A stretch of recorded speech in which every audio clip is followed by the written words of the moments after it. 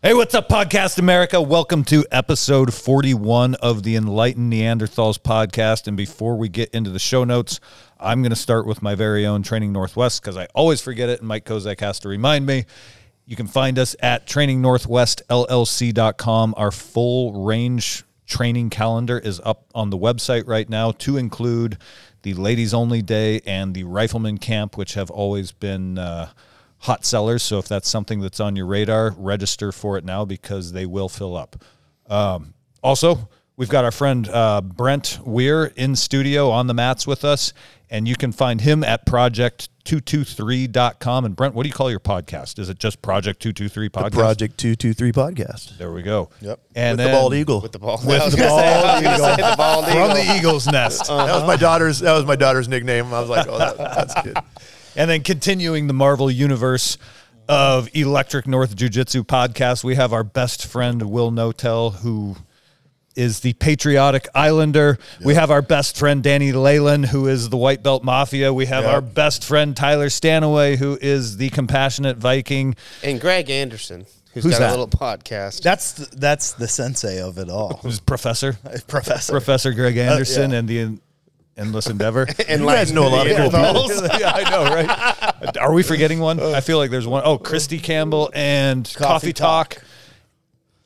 Podcast, guys. Listen to them. Well, Jesus Christ. That'll fill your week up right there. It's a lot of listening. That's a lot of good stuff, though. You will enjoy it. Yeah. So today we had Brent in studio talking disaster preparedness plans, specifically, or what we call it, our hunker down plan or our defend in place. And we went everywhere with this one. Yes, we tried sticking to a pot. Have you listened to our show before? Yeah. Well, there you go. Well, you guys know what you're going to get. Yeah. Jesus. Yeah. Mike, you got anything you want to add? ADD and disaster prep meet in the middle. And I mean, this was great. It was just, you can go so far down the rabbit hole, and you should go down it, but we kind of hit on a little bit of everything, and that's what you need. You need to start with medical. You need to start with food. You need to start with organization, with comms. So let this be a little bit of ear candy to get you motivated to go deeper. 100%. And this will not be the last time we have Brent on here, so enjoy the show, you guys. All right, we're on the mats.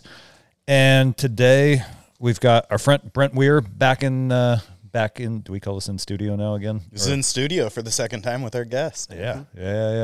And the reason I personally wanted to get Brent in here today is a little bit of selfish reasons, because I've just bought my new place up north. I'm going to be moving in exactly 1 month. And with this being an election year and all the crazy rhetoric already ramping up, I'm going to be in a hurry to sort of get myself moved in and I left all my sort of like dry goods and whatnot at Jen's house so it's there with the kids, and I'm going to have to sort of reestablish my own little hideaway up there in case civil unrest breaks out again, which I don't think it will up in Stanwood, Washington, but you never know. It helps to be, even if it's 30 miles south in Everett, it helps to be able to just kind of hunker down and wait everything out. So what I was hoping to talk about for at least part of today is a little bit of a hunker down plan, and not the stuff that everybody thinks about, like everybody immediately goes to guns and ammo.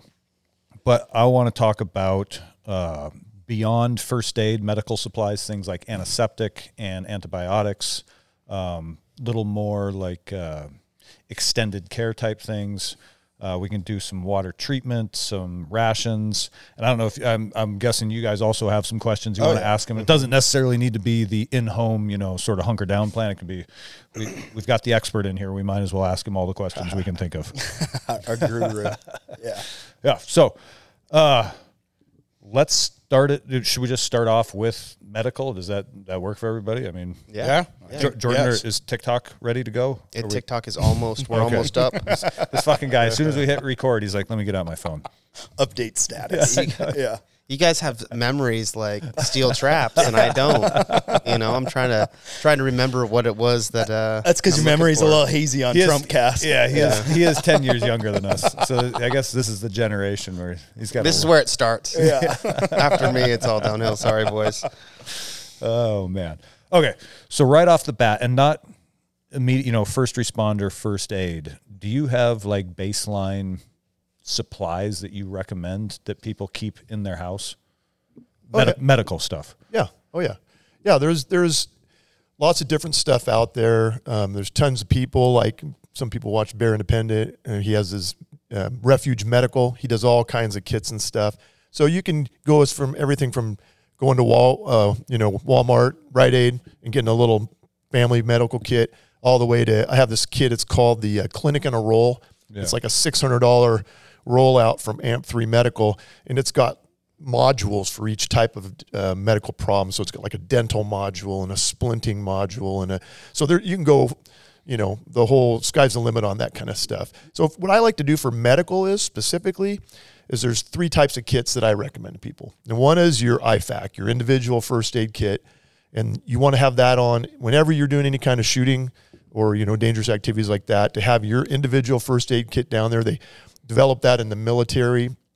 Came through with the whole TCCC training. You're aware of that. Yep. For people that aren't tactical casualty combat care, and they figured out that which Brent teaches at Rifleman Camp. Yeah, Training Northwest LLC.com. Good stuff. Yeah, it's going to be a good year. But they realized that a lot of soldiers and military were dying from preventable problems before they could get care, and they realized that, hey, if we could stop massive hemorrhage, bleeding. If we could make sure people have a good airway, if we could patch holes in their chest, if they've got penetrating trauma to their, chest cavity in their lungs, if we can patch those holes and let them breathe, then we can prevent a huge amount of deaths. So they started training every soldier and every military person in this TCCC. So you knew the basic stuff.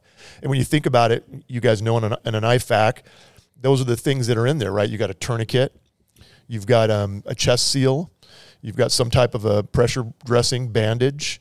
You've got a nasal pharyngeal airway. So those are all tools to prevent those 3 things. And I think it was like the biggest percentage was stopping massive hemorrhage. I was going to say, I think that between World War II, Korea, and Vietnam, there was a study that showed something like 97% of combat deaths were due to blood loss from extremities. Yep. Which is pretty ridiculous, it in huge. hindsight. Well, it's kind of like just keeping those ABCs going to get you to the medical tent. Yeah, exactly right. Because you're always going towards a higher level of care. Yes. So in the field, if we could stop that bleed, and they actually changed for the military. They use the March algorithm. So everybody's familiar with the ABCs, right? Mm-hmm. Airway, breathing, circulation. They added the March is massive hemorrhage, because you can the human body has about 5 liters of blood. Okay. And as you start to lose blood, right, you go downhill. And once you lose close to half of your blood, there's no coming back from that, no matter what you do for a person. If you've lost over half your blood, you get to hypovolemic shock and you're toast. So they want to stop that bleeding real quick. And so within a minute to 2 minutes of arterial bleeding, you could bleed out to the point where you can't be saved. So if we don't stop that bleeding immediately as fast as we can, it doesn't matter if they got an airway. It doesn't matter if they've got a heartbeat or if they're breathing, because if their blood's gone, then, they're gone. Yeah, you do CPR on somebody, and they bled out, Mm-hmm.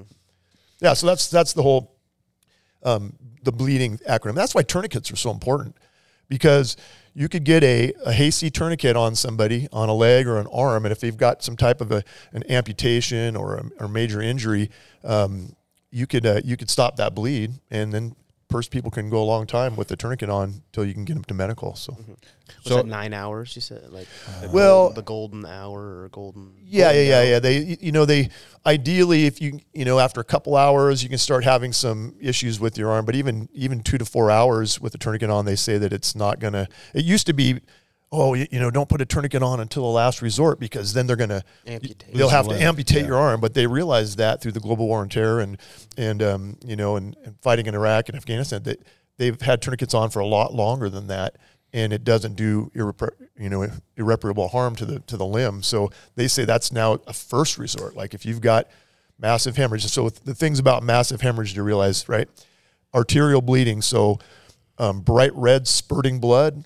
If the blood's pooling below the person that's injured, or if in the Northwest, right, it rains a lot here and it's cold, people got a lot of clothes on. So if you see a big area soaking into their clothes of blood, then that's what we consider massive hemorrhage. So that's a quick, hasty tourniquet. You get that on them, and then you can do some more investigating. So, So I guess my question then is, that's the individual level.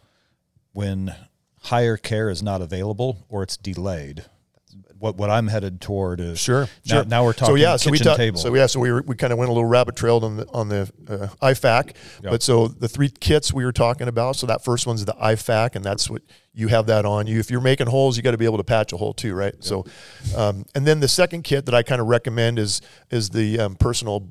I call it like a boo boo kit, but it's a little bit more expanded kit. And I have one in my car. And it's just a little case, but it's got like the the Band-Aids and the tweezers and stuff like that, so it's oohies and owies. Yeah.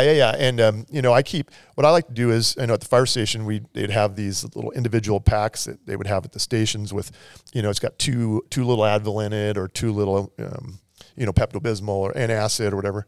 Motrin, right? So I just went on Amazon and I bought, boxes of those individual packs, and then when I have kits for myself and my wife's car, my car, I've got 2 little Tylenol, 2 little Motrin, 2 little, and I use those all the time. Like, oh man, Jordan and I are going to be robbing the first aid kits at work now. Get all the little ibuprofen packs out of there.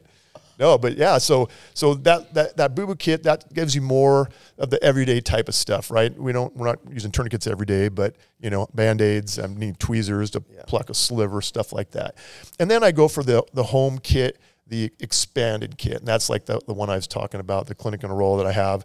This is stuff that's going to be, like you said, longer term things. Now there's a new company out. You guys probably heard of them. They're called Jace Medical. Yes. That's what I was going to ask about. Yeah, and this one, and I haven't personally done this yet, but I'm planning on it. But what they'll do is, it kind of sucks because it's like, oh, hey, I want to get some antibiotics. Well, you can't, you need a prescription for that, or you can't get those things. Well, this company is actually facilitating, so they have like doctors that you can, get a hold of them, and they actually will give you I don't know how it works exactly. Just like Blue Chew, where...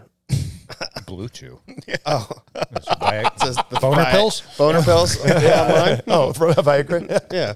Nice. Certified doctors, guys. Yeah, but they have somehow they're able to get you these prescription meds into your possession so you can build up a little more of a... I know they have like ivermectin, antibiotics, all kinds of different... Is this straight out of China? So it's a good company. I was just looking into this like 3 days ago, and...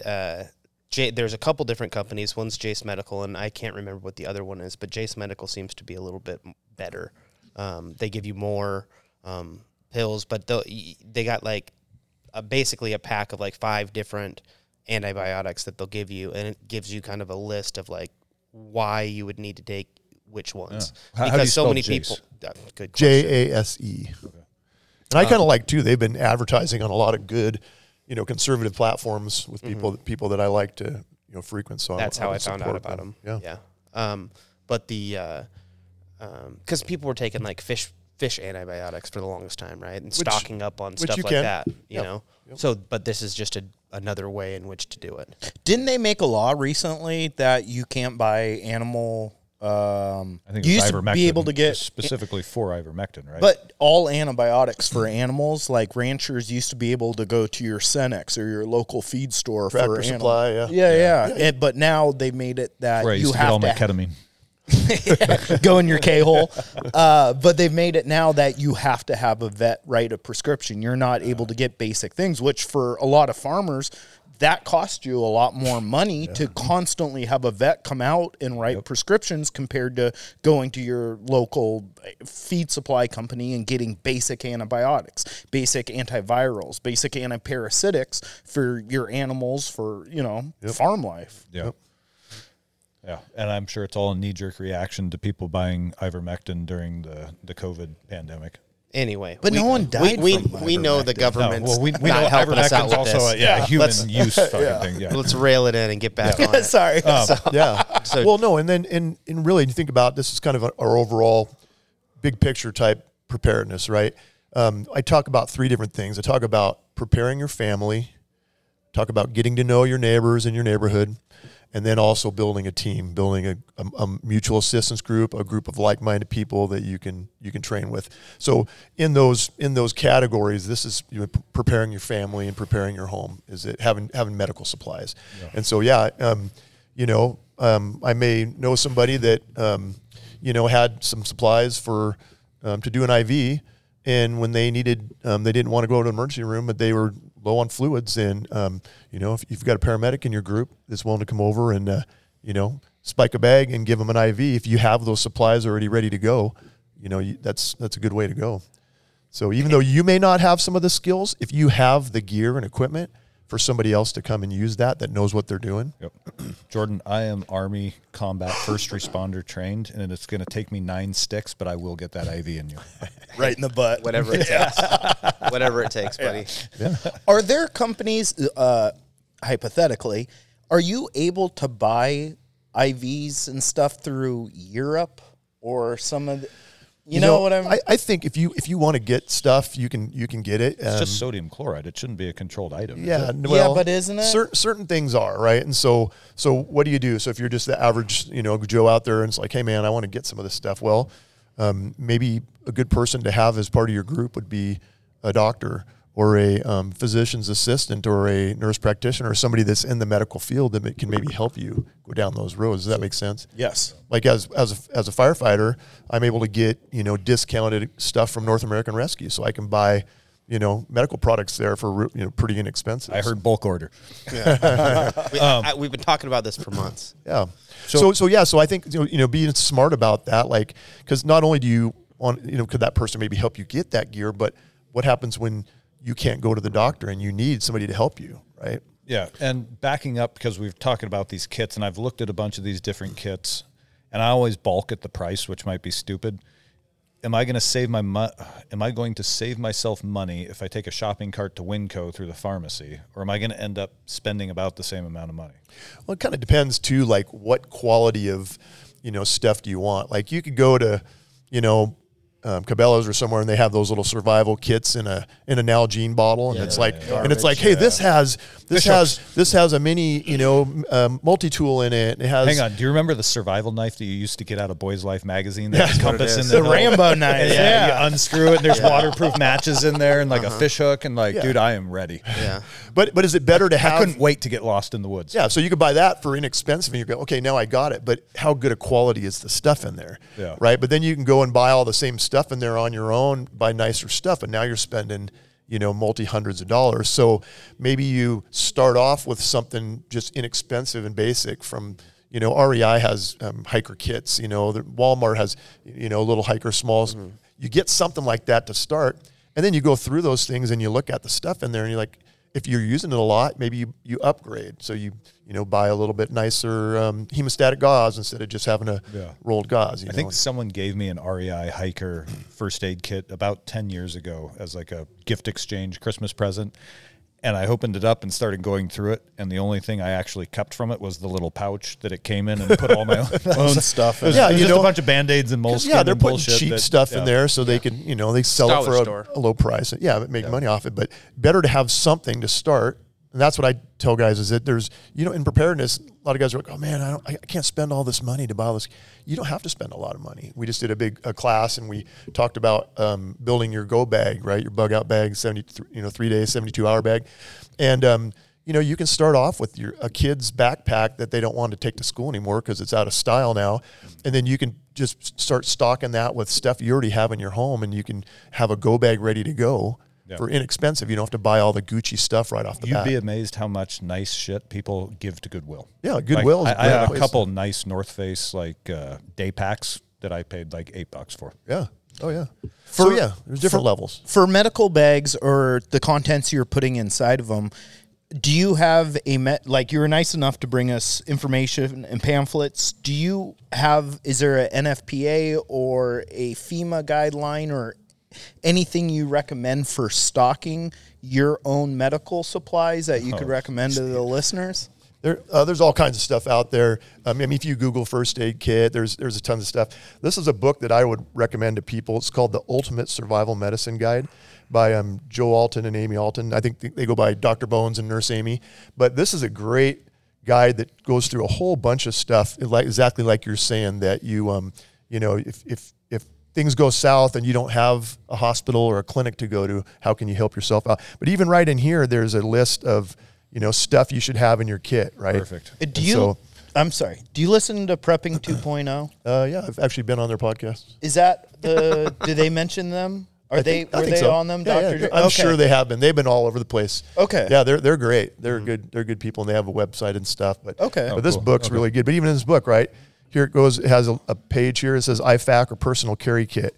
Goes down the list with all the stuff we're talking about. Yeah. Second page is the family kit. And that's kind of what I was talking about too, right? And that goes into a lot more details and stuff. So, so I could put one out on my website, but I'm just, reinventing the wheel. People have already, there's tons of those out there. I think you're bringing up a very good point, because we're talking about if there's an emergency or a natural disaster, civil unrest, the first thing that's going to go is communication and internet. And where everyone gets all their information off of is the internet. So to have actual physical copies of medical, of how procedures, how to, that might almost be better than having some of the tools. Yep. I have in the group preparedness plan that I'm working on. I'm going to be publishing this book, and our all the different categories. Medical is one of the categories, and in one of, I think it's like our tier 2 level, it says acquire medical guides and books, right? So I mean, shoot, you can probably go to your fire department and they and ask them for an EMT book, and they probably have 10 of them. I know we do, sitting right there in a bookshelf that people, they go to EMT school and they get done and they put on the shelf, and then they have to buy the next revision for the next time. So you know what's frustrating is I spent probably 4 phone calls with Everett Community College trying to get myself enrolled, not for credit, in their EMT course. I was like, listen, I do not want to work as an EMT. I just want to take the class. They wouldn't let you. And they would not let me. You had to be affiliated with the. Yeah. I think I was trying to, because a lot of times universities, 4-year universities, will offer their classes not for credit at a reduced price. Sure. And so I was trying to get a discount, basically, so that because again, I don't want to work as an EMT. I just wanted to go kind of audit the class, kind of a thing, but just take it, for my own personal training. It cost me $1,800 to take it. How much? 18, I think. Yeah, I was hoping to get it for like half of that. Yeah, interesting. But but there's places you can get, like say Goodwill is one too. A lot of Value Village, they have books, and their books are really inexpensive. You go in there and find a reference book, but any kind of reference book.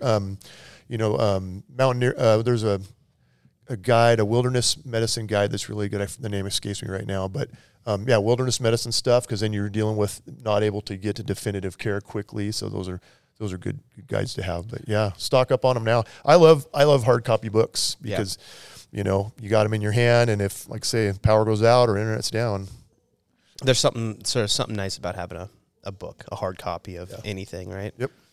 So with all the medical equipment for that, say there is a situation where you don't have secondary care, and like you said, you're on the kitchen table dealing with stuff. Yeah. Now, how extensive of a kit would you need for something like that? Is that what'd you call I'm not sure what you called the backpack. The clinic and the roll there. The clinic and the roll. What did something like that cost? So that was like between $500 and $600 for that particular one. Substantial. But I liked it, and it's a pretty cool thing. But you could build something, and it's a lot of money for people. But if somebody has the money, or maybe as a group, see, that's what I talk about. Having a group, having a team, because this is Washington State. You can go to a Walgreens, take anything you want. Exactly. But having a group of people, and then trying to recruit paramedics, EMTs, nurses. We need some medical doctors to start training at Electric North Jiu-Jitsu, please. Yeah. But does that make sense? Because absolutely, you got to have those skills. And now, say for example, suturing, right? Like you could take a suture class, which I took one time, and it was interesting, and got the little practice thing. But that's a skill that you kind of got to keep practicing at it. Yeah. Or you can buy super glue and steri strips, butterfly bandages. Yeah. You can have those, or they actually have staplers as well that you can use to close a wound. How's JB Weld work on? Super glue and butterfly. 4 dogs I like to cut open. So there's ways to do things. But if you don't have the skills, like say somebody has their appendix ruptures in the apocalypse, or in the SHTF, and there's no hospitals or clinic to go to. I mean, people are going to die. Yeah. Yes. I literally in my job, I see a large percentage of the people that we go see are very, very dependent on the system. Like they can't take care of basic minor needs in their life. Yeah. What do you think is going to happen when things start getting weird. Yeah. There's just going to be a lot of people that just are not going to make it. Yes. And I don't even think of it in terms of SHTF. My sort of scenario that I'm always planning for is Puget Sound sits on top of this giant fault line, and there is geological evidence that there has been a massive earthquake here, like a 9.8 or something like that, like 15,000 years ago. They call it the full rip. Yes, and we're sort of primed and due for another one, which in geological terms could mean tomorrow or 1,000 years from now. But let's say we do get that 9.8 megaquake. The roads, the overpasses, the water mains, the gas mains, all the infrastructure is going to be totaled. So all your emergency response, A, they're going to be wanting to go home and take care of their own wife and kids. And B, the trucks and cars aren't going to be able to get through anyway. So you're going to have to kind of fend for yourself for probably weeks, maybe even months. And Brent brings up a really good point, which is that, again, taking care of your own health and fitness as like a prophylactic is extremely important. Not wait until, oh shit, we're in trouble. I guess we better start losing weight and lift, you know what I mean? It's too late at that point. It takes years and years and years to get yourself strong and resilient, especially, you know, for those of us who are in later life. Fuck you, Jordan.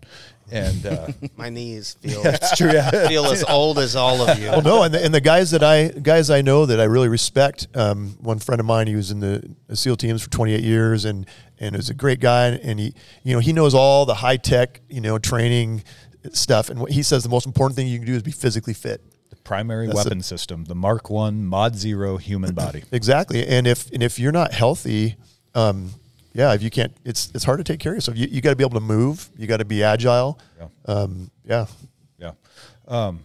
So medically, learn some skills, buy some books. Yeah, I'm going to say, let's break it down. Have some gear. So have your first aid kits. I would have a kit in each one of my vehicles. So make sure that your wife's car has a kit and that your vehicle has a kit. Make sure you have some good, and then start building up your stockpile at your home for extra stuff. So, bandages and like talked about the different medications. If you're on prescription meds and you depend on those, start squirreling you them should away. start. And what I would do is I'd go to my doctor and I'd say, hey, On vacation. I want to be prepared for disasters or emergencies, and I'm a little worried that if I can't come and get my, would you mind writing me a little, an extra amount, and then maybe you get renewed every 2 months, or maybe you go in at 6 weeks and you say, hey, can I, and try to get it a little early and try to get them start stocking that up on your own and building yourself a little buffer. I'm already over here lying to him. We're going on vacation, and I'm going to need an extra. Well, dose. see what you can do, and if you don't have a doctor, it's not going to be, cooperate with you and find another doctor. Go to another one. As long as you're not asking for painkillers, I don't know why they would care if you want. If you're on blood pressure medications or whatever, but you would not believe how many medications a lot of people are on. Like I'll see patients and they're on 20 different prescription meds, and I'm like, how do you know how those are all interacting with each other? I see these people and I'm like, man. I think that's a lot of people in this country. There's a huge amount, because a lot of these doctors nowadays, what do? I remember going to a doctor and saying, their training is to prescribe. Yeah, I was like, I got some soreness in my knees, but I know I don't really eat that good and my diet's not that great. And he goes, oh, you don't have to worry about diet. And I'm like, well, what do you mean? He goes, well, unless you're obese, diet wouldn't really affect your joints. And I'm like, looking at him, and I lost all respect for the guy. Yeah. You're telling me that what I eat, if I'm drinking sodas and eating cheeseburgers and that stuff, that's not going to affect my physical. High inflammatory foods. Yeah. And so they have a problem, and so they tell them. I'll go see these patients sometimes, and I'll be like, maybe drink some water. Have you eaten anything healthy today? Get outside and get some exercise. These people are looking at me like, what? Mountain Dew's got water in it. Come on. Yeah, what kind of pill is that? That's what these Coors Lights are for. They're like sports waters. It's glacier water. Yeah, exactly. You can see the mountains. Yeah. They're blue. They're blue. Yeah. Nice. So I got a question, because in all our IFACs, this does not come in the civilian IFACs that I'm aware of. I might be wrong. We used to have what we called a Z-Pack, which was like a global they called it like a global killer antibiotic, so that if someone was shot, you would immediately, once you stopped bleeding an airway, one of the last things you did before we medevaced them was give them that Z-Pack to fight any infection. Antibiotics, right? Yeah. Isn't it zinc and erythromycin? I think it was called Cipro, maybe. Cipro? Does that sound right? Yeah, that's a tough one. Yeah, that's a So my question Tough then one is, to get, or tough, well, like it's not heavy duty. it's hard on your body, but it's one that will kill. well, it kills everything, including it's the tough. good bacteria Your in your gut gut. biome. So that Yeah. my Yeah. question then was, should you also have probiotics Yeah, on some hand? kombucha. So that Take this. Yeah. Drink this drink, kombucha. drink it with Put that. these Birkenstocks on and drink this kombucha. All the Scooby. You'll be fine. oh man, does that stuff come, like, does that bacteria regrow itself, or after you take a global killer like that, do you need to do something to jumpstart it? Well, yeah. You want it. You want your body. To be frank, I'm not that up on that kind of chemistry for the body. So but I'm sure. Yeah, I mean, you'd want to have something with healthy yogurt and stuff. And Okay. it's going to help your culture. Your I think any antibiotic is hard on your Oh, yeah. internal flora, fauna, all Yeah. that. Yeah. Yeah, but I mean, it's still one of those things that you need. When you need it, you need it. Yeah. Yes. True. There's no- there's no worry question about the about it, next so- next step at the next step. Yeah, I mean, get to the next event. So if that's the case, that's kind of what, as far as no, in my mind, in my scenario that I paint in my head, there is no secondary care until I can get a buddy who's a doctor to come Sure. down and help me, and who knows when that's going to be, or if that ever is going to be. Well, Yeah, let's run a few scenarios. Like let's think of some scenarios. Like, people are like, well, what are you thinking about? So you just talked about it, an earthquake. So we get an earthquake around here. They call it there's a book called The Full Rip 9.0. It's an interesting book to read that talks about it in depth. But there's a map that they have that they've looked at in this area, and it's called Population Islands in an earthquake like that. And it basically shows different colors in the areas that are going to be isolated from everybody else. So if you're in this one little area here and the earthquake hits, you're basically stuck. You're not going to be driving from here to here anymore. Like, think like Mercer Island. They're just marooned because Yeah, the but- bridges are going to crack. Yeah, but that's even an island. But even here, right? You get some by the snake Everett Plissken. Mall where they got the big overpasses and stuff. Those things go down. Yeah. You no more north and south travel. And then it's going to be bad. Thank goodness for some. yeah, I know. Right? So if tired of that. if you're stuck in an area where they don't have a hospital or a clinic, then you're on your own there, right? Yeah. And so it's just like you were saying. That's one scenario. Back during COVID, if you didn't want to take if you didn't believe in what they were pushing as far as a narrative of that whole thing, you could not. Some people, they weren't given a medical care because if you weren't going to do what they wanted you to do with the V, right? Then they would say, well, then you're being irresponsible, and we're going to deny you care. I mean, something like that could happen. I had a lot of friends or a few friends that had to deal with that when they had their babies. Oh, yeah, no shit. And yeah. It was like, we're not doing this, and they were just like, okay, well, we can't see you anymore. No kidding. You and your kids need to find a new doctor, and they're like, all right. Well, damn. We had a friend, we knew a guy that the family that they took the baby away from the mom right after birth because they said that she tested positive, and they were going to keep the They baby took the bait. Oh, away. And the dad's like, hey, I want the baby there and nursing and bonding. And they're like, well, no, we can't. You tested. bro. And I knew guys that wanted to go. I'd be right. I would have. And the family wasn't really, the family didn't want that, but there was people that were ready to, So there's a lot of different scenarios that can happen, right? Even just civil unrest. Like what if you're trying to drive to the freeway to the hospital and they're rioting, Some and protest. supporting Gaza, and they're rioting and shutting down the freeway. Who knows what's going to happen. Cattle guard. Yeah. Killdozer. 4 miles an hour, take you down. So there's all kinds of different scenarios. So that's what, if you think about like Maslow's hierarchy of needs, you guys are familiar with that, right? It has the pyramid, and the basic level is your base needs. So it's food, water, security, shelter, things like that. And so your health that's a base need that's important to be able to, be look out for. So those are the things that we start preparing for. So we have our medical kits, but then like you talked about, you take that, but now you don't have the right food to, build your health back up after you're injured. So that's important too. So you want to have, good food supply. You want to have a supply of water, because if the things are going bad and you can't get to the hospital, you might not be able to get to the store either. Right. Yeah. So So, Well, I mean, even I if you guess- can get to the store, it's going to be empty quickly. the shelves are empty. Yeah, exactly. But that also goes to, like, if you're going to stockpile medical gear, there's other things that you're going to need in situations. And we glossed over everything and went straight to medical. But like you said, food, water, shelter, but also things that you could, like, people don't think about having bleach. People don't think about having vinegar. People don't think about having, like, things that are very cheap that you don't necessarily look at as food. Yeah. But can be there to process things. Yeah, so we're back to, like, antiseptics, which that's one of the things I wanted to talk about, because again, I see that if there were a big infrastructure failure, like a big earthquake, and especially if the electrical grid went down, people don't associate their toilet with the electrical grid. Tobin's always worried but about always the poop. I'm always worried about the poop, man. But that's the pestilence is what will kill the most people. Pestilence and existing medical conditions, because most people, they don't understand where their poop goes when they flush the toilet. And there's a sewage treatment plant that runs on giant pumps, and if those pumps don't have electricity, then they don't pump, and then your toilet doesn't flush at some point. And most people will just keep shitting in that thing till it crowns, and then they'll be like, "Oh, now what do we do?" Well, I'm building an outhouse right above my septic tank. Perfect. Even better, put it in your neighbor's yard.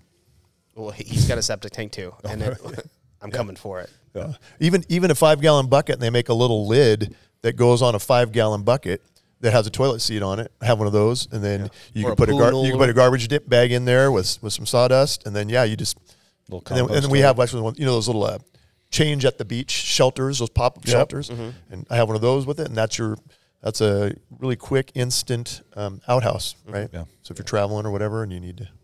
I work on a construction site, so that sounds very nice compared to some of the bathrooms I've used recently. Oh man. What does it take to start the compost process in a compost toilet?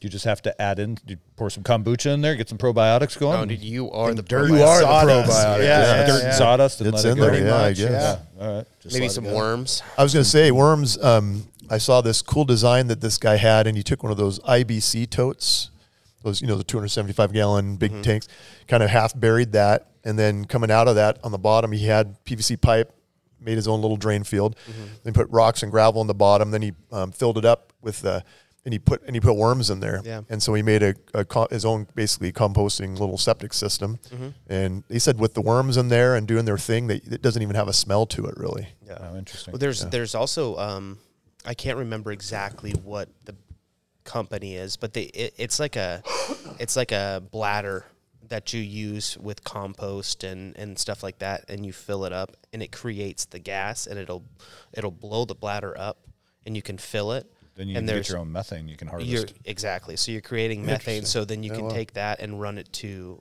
a stove and cook off of the gas you're creating. Well, see, and what we're getting at is there's a lot of solutions out there to the potential problems. Yeah. So I think the key thing is to, Project 223, right? It's out of Proverbs 22:3 in the Bible, and it says, "The wise man sees trouble and prepares, but the fool keeps going and suffers," right? And so be wise people, right? As being wise people is that we realize is that, hey, these kind of things that could come and happen, do I want my family to have to suffer? Do I want them, my wife and kids and, my friends, or do I want to be prepared for whatever could happen? So, we don't want to be like the doomsday preppers that are hiding in a bunker up in the woods, right? You want to live your life and enjoy, and have fun. But a little preparedness while you're doing it. I picture Kozak's bunker like the one in Platoon where they're like smoking heroin through the shotgun. You know what I mean? Like he's like, Kozak's like, here, take a hit off of this. Eat this banana. Yeah, but and if so, you come up with a comprehensive plan, and that's kind of what I'm doing is with writing this book that I'm doing. The group preparedness plan is it has. The different categories. It has medical, it has comms, it has self-defense, it has basic personal and family preparedness, planning and logistics, mobility. So you think about all those different things, and then what we're doing is we have like a tier 1, 2, and 3 level. And this year we're doing my group that I hang out with, we're doing the tier 1 level. And so we're working to get everybody built up. Some guys are really good at self-defense. Other guys are really good at medical. So rather than having, it's good to have guys that are specialists, but if you can build everybody up, if you can build everybody up at the same time, then that's even better, right? Wait, You're raising the standards in your Yes, group, yes. not lowering them to meet the lowest level. Equity and equality. Everyone Bringing should everybody be. up. Oh my Yeah, God. right. What? It's wild We're concept. withdrawing your DEI funding. Yeah, and honestly, I enjoy all the hillbilly engineering type. Like, let's figure out how to make a septic system out of an old 55-gallon drum and some sawdust and some worms. Yeah. You know what I mean? That shit is kind of fun to me. And right now, you go on YouTube and you can find, it's the University of YouTube, right? I mean, you can find Yes, anything on there. So I think you're crazy right now not to be studying and learning and Take a pause. Rowing. Wilton Notel is taking a photo. yeah, I think you're crazy not to use this good time. And we can see some of these examples of even now, like how many people went out and got their ARs, right? And now all of a sudden you can't buy one in Washington anymore. Yeah. You've been, ammunition. I just saw a thing there. The SHOT Show was just going on, and the guy from SG Ammo just sent out a thing, and they're talking about how in 2024 now there's going to be a huge shortage of gunpowder. So they're saying a lot of the gunpowder chemicals that are made in China or in Russia, and the Chinese don't want us using it because what we're doing is a lot of these howitzer shells that we're sending to Ukraine, they take a lot of gunpowder, right? And so the commercial contracts are using a lot of it up. And think about it, if Russia and China, are they going to want to give us NATO countries gunpowder? Yeah. No. So they're even saying now that there could be a big shortage and prices could go way up in ammo in 2024. All right, boys, we got a week before this episode drops to stock up. Yeah. But yeah, but As soon as this drops, everybody's going to know. There's going to be like 14 dudes hitting people. ammo seek. So hard. But yeah, but it's just, it's, hey, when things are good, prepare and be ready. Yeah. Well, I think it also just goes to show, like, there's no one tool. As much as we like gear and it's nice having the stuff, there's no one thing that's going to save you. The biggest thing is your brain, is what holds you through this. I was just thinking my next thing I need to do is head to Half Price Books and just buy as many books on first aid and whatever shelter But building and It's also a matter of finding time to study and here's the thing. understanding what's happening. Because if you have a hard if copy, I get shot, I don't want you reading a fucking chapter in your book as I'm Turn to the index. here. So let's do this for a second. better than Kozak just sticking his finger in there. Because we got a medical guy in here. Let's do this. Let's run through a couple scenarios, and you tell me the gear I would need for it and the skills I would need for it. All right, I got one. Okay. Bonehead wrestling coach blows out his knee at practice trying to prove he's still got it. What is the first thing that we need to do for him? Give him a cold beer. Hey, we got it, boys. Anyway, so it turns out he still got it. Like I said, I'm in my Toby Keith stage. I'm not as good as I once was, but I'm as good once as I ever was. That's where I'm at right now. And With one knee. With one knee, I'll fucking give it to you. Okay, so I get... Actually, that's actually a good one because, I mean, a blown knee, It's not an emergency, but it does affect your ability to do other tasks. Yeah. But And what can learning- you really, outside of surgery, what can you really do? But learning what splinting, Well, there you go. bracing, if you look at like medieval soldiers and knights, I mean, a lot of their armor was not only metal, but it was leather because they were injured through jousting, through fighting. And a lot of that armor also provided support. Hinged. Yeah. So learning how to stabilize, give support. I mean, how many fighters have you watched in the UFC or back in Pride had blown out ACLs and they would just tape the shit out of their legs so they could throw kicks with a blown ACL? Yeah, coming up in our June medical class, we'll be doing Training Northwest. We're going to talk about splinting. And so, splinting's one thing. You can buy the SAM splints. They're a great product. Yeah. So you could have commercially made ones, but then you also need to learn skills to make improvised splints. So we do that all the time at the fire department. We'll use a pillow to splint somebody's foot or some cardboard. There's all kinds of things. So tool equipment's important, but also having the skills and the knowledge, like you're saying, that's important. It's a mix. Knowledge and duct tape. I was just going to say, athletic Crescent tape is wrench. like my go-to Crescent because wrench. and the only way we used to learn this is we used to wrap our forearms in athletic tape in high school football because then when we would get it soaking wet in the sink, it would turn into almost a cast. Yeah. And then you could forearm check people, and it was like... Dirty bastards. Yes. Oh, yeah. But Those OMAC boys. Don't fuck around. I always take a roll of athletic tape with me everywhere I go because it is sort of like, again, it's very versatile for either making pressure dressings. Oh, athletic tape's great. Yeah. Yeah, or like a quick cast on like a, I guess not like a broken leg or whatever, on a but knee or on whatever. an arm. Yeah, you can put it on Ankle, your knee. whatever you need. But even so, like you can't learn every single skill. Yeah. I mean, you can learn a lot of skills, but you're not going to be, but that's why I go back to having a team or a group, right? Yeah. I think people are crazy if they don't have some type of mutual assistance group, some type of team, some type of squad of guys that you work with and train with and plan with, because you can't know everything, right?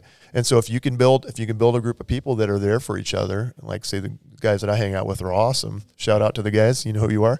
We'll have a guy, my daughter's car slid into a big giant ditch and she was stuck in a ditch, and I had like 8 people there within 20 minutes, and they're flagging traffic and we're winching her out with the guy's tow hook, and the sheriff kind of came up and looked at us, and we had a couple flares out, and he goes, "It doesn't look like you guys need any help." He goes, "Here's some more flares," handed me a box of flares. But, it was great. I mean, you have people that can be there for you, and having somebody, like say, somebody's a doctor, he might not be as, good at shooting or, tactical type stuff, or maybe he doesn't, teach a know monkey how to comms. shoot. Yeah, but he doesn't know far more. comms, but, he's going to be your med guy, and then you have an SME in your group that's the comms guy, and they teach and train people, so.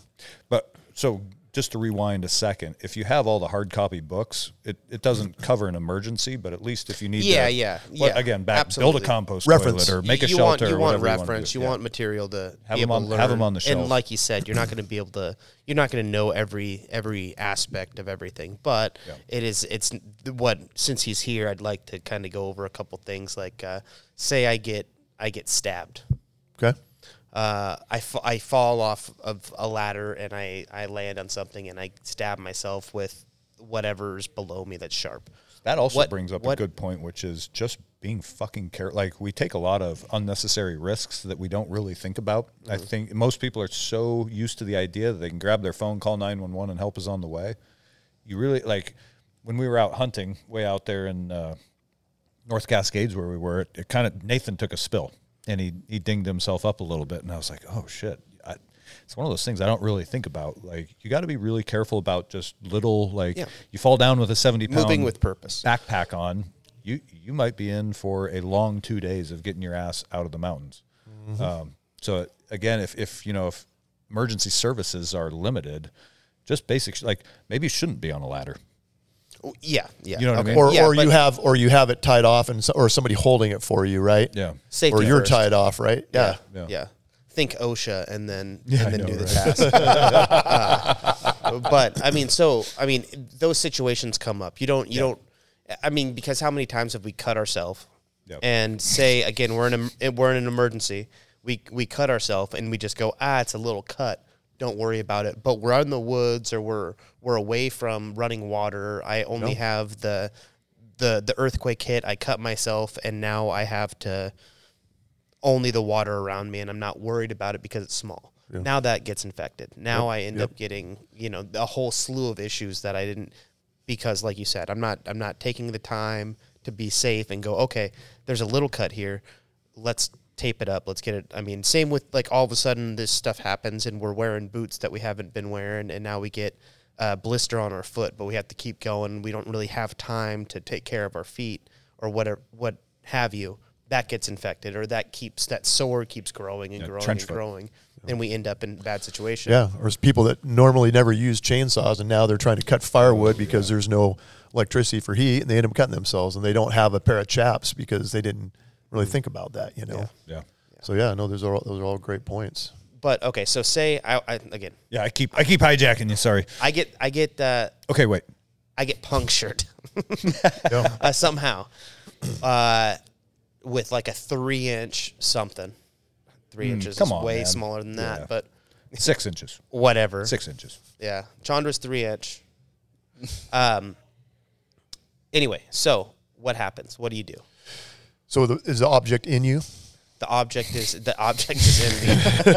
It is buried deep. Okay, at least 3 inches. Well, normally what we would do is we would not want to pull things pull things out, right? good. If somebody has I'm an an expert at object that. impaled, okay, we'll wrap it up and stabilize it, and we'll get them to higher level of care, right? Because if you go to pull something out and all of a sudden now you got an arterial bleed or some heavy bleeding, well, that's going to be difficult to do. Okay. But in a situation like that where we're saying that there's no hospital, right? No clinic, that there was an earthquake, power's out, you can't get onto the freeway, you can't get out of your neighborhood area. Yeah. Okay?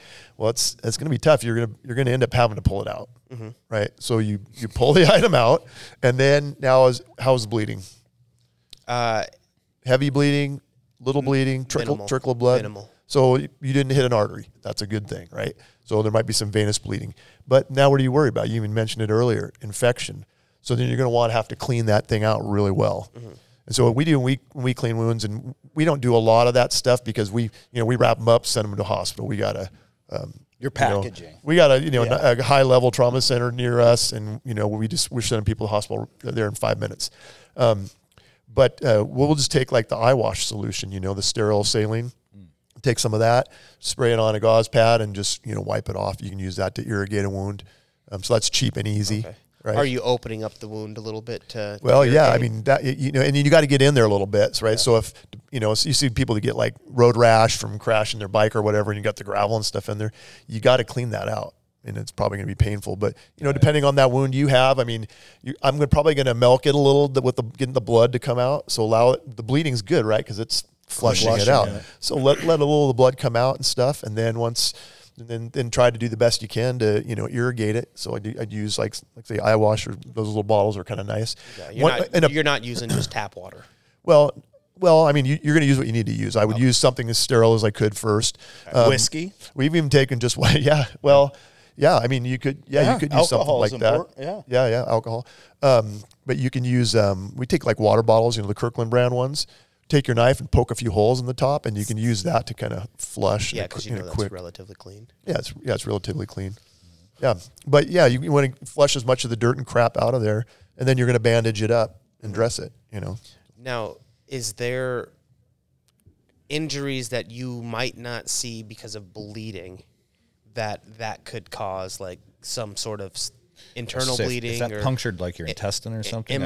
Is there a way? Well, yeah, if you get internal bleeding, right? So how do you know if somebody has internal bleeding? You can't see it.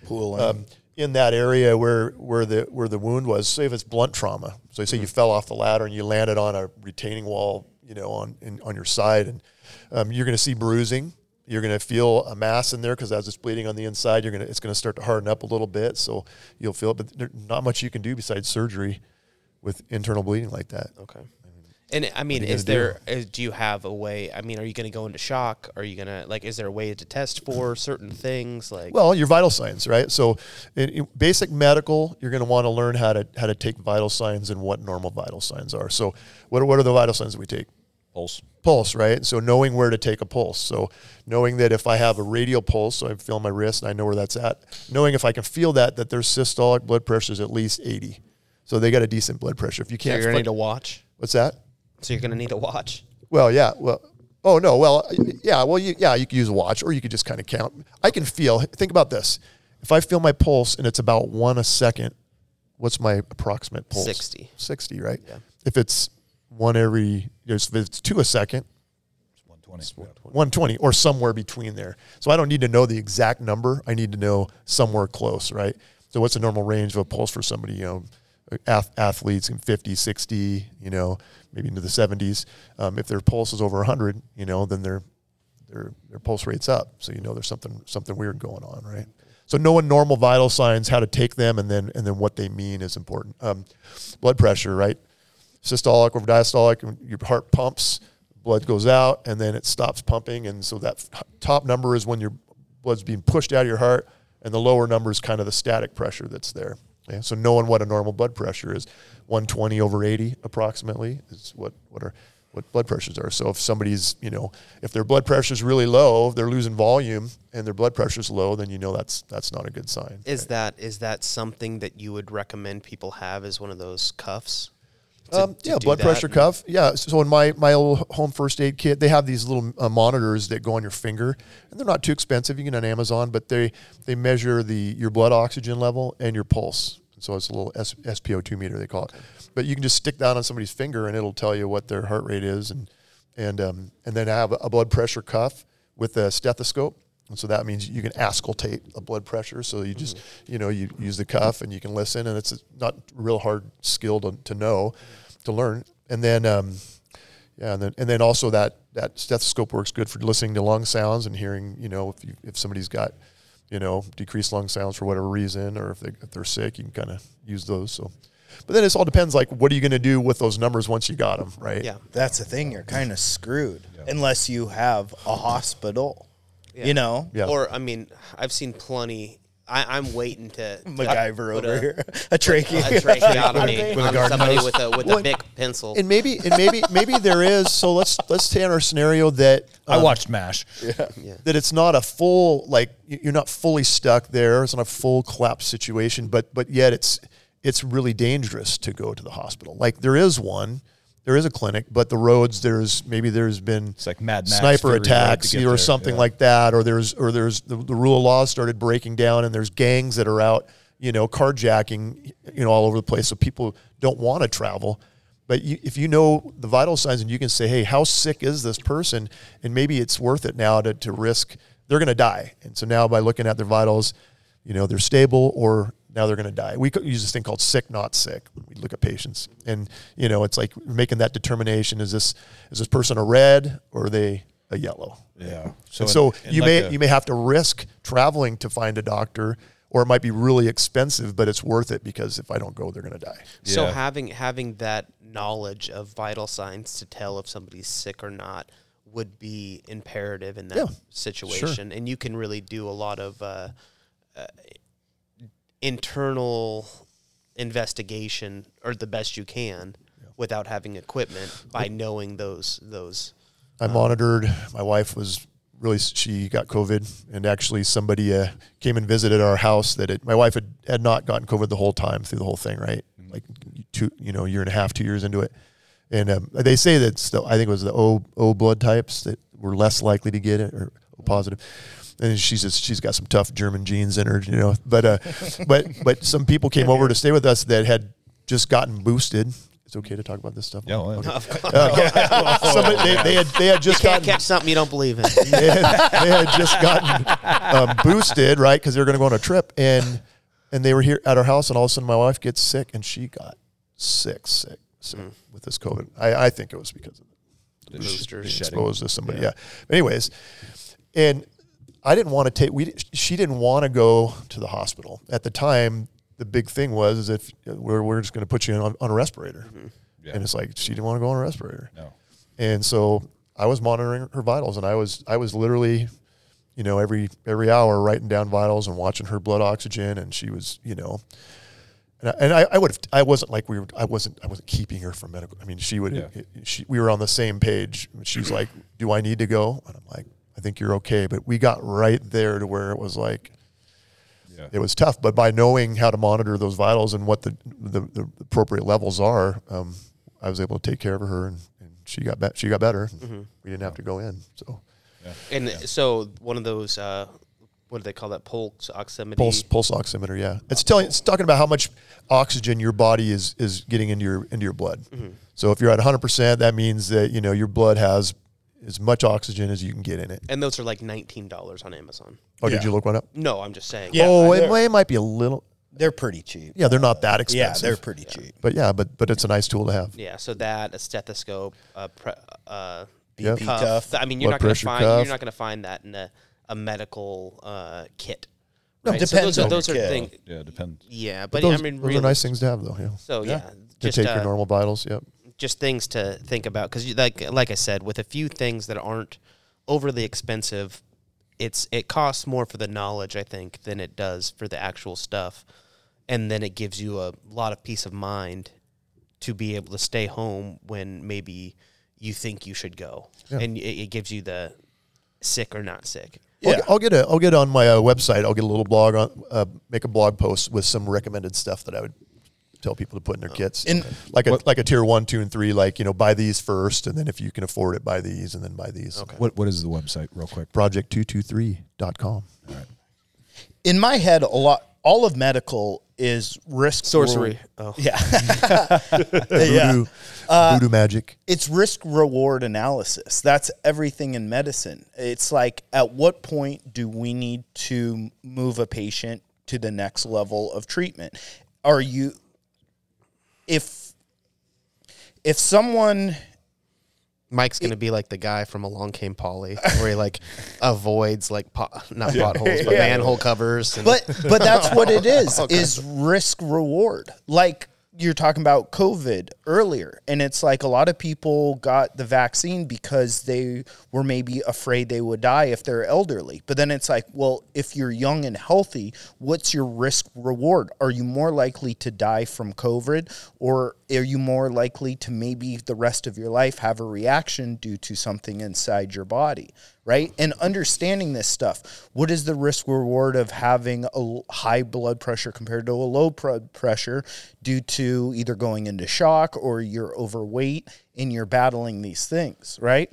So understanding where your body sits helps you determine what maybe is a correct course of action. When is it worth risking the situation of going to the hospital is dangerous because of roaming marauders compared to, oh, I'm a little sick, my vitals seem okay, let's wait this out and see what happens. Well, and it's not cheap either, right? Medical care is not cheap these days. So you take an ambulance ride to the hospital, and it's $2,000 or $3,000, right? Yeah, Just I'm telling somebody, I'm like, it's like you don't need to go in an ambulance to the hospital. I want an ambulance ride.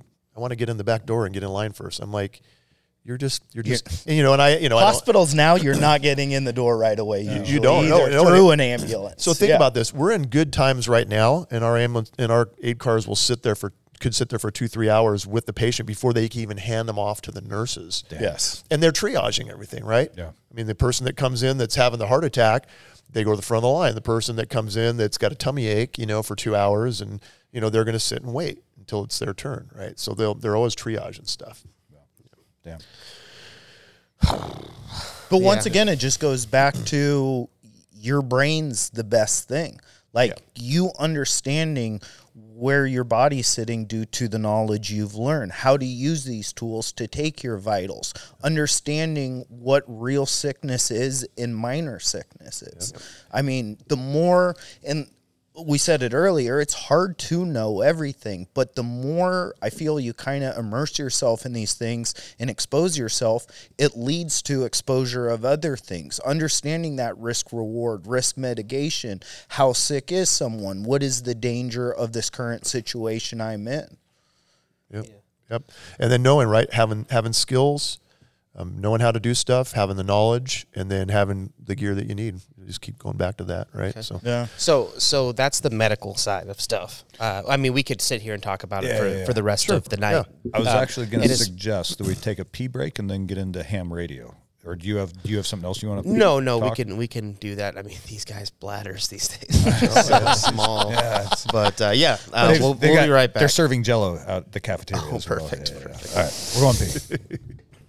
All right, we're back, and we were talking about getting into ham radio here right before the break, but then talking at the break, the concept of an area study came up, which is also very interesting. So let's, Brent, do you want to kind of talk us through that a little bit for a minute? Sure. Well, yeah, so, you think about all the different scenarios, and I don't know, I like reading preparedness fiction, like love it, post-apocalyptic disaster thrillers. I was just going to say nothing better than a disaster movie. No, and whether you're watching the movies or books, some of the good ones, if you don't mind, I'll plug a few of them. But like the 299 Days book series, Glenn Tate's good. That's a great series to read. Matt Bracken is awesome, and he's got the Enemies Foreign and Domestic series, and he's got a bunch of other books. He's a great author, good one I like. 1 Second After by William Fortune. All of those books. 1 second, 1 year, 5 years, and the final stand. Those are all really There's good. a series, and then this new one that just came out. It's called the Black Autumn book series, and it's like I think 10 books, and they actually have a mini series that's coming out. There's going to be a movie and then a mini series. It's called Homestead. And it's Angel Studios is doing it. So and it's a movie based on the books. But the reason why I like those is because they give you these scenarios, and a lot of these authors are so creative, right? but they paint these pictures that you would never think of, right? And you've heard of the term normalcy bias, Yes. right? And that's the bias that people have, that, you know, the way things have been the day before and the day before is the way they're going to be tomorrow. Meat comes from a grocery store. Yeah. I can go to the store. I want to get some food. I can't even decide where to go eat. And there's 10 restaurants, and I'm like, I don't know. What do I want? Right. And you can't decide. I flip the electrical switch on my lights. Come on. I open the tap and the water comes on. But what happens when that doesn't happen? Right. And flush the toilet and the poop goes away. So that's normalcy bias. But so then you think about all these different scenarios, and so part of our preparedness plan is doing an area study.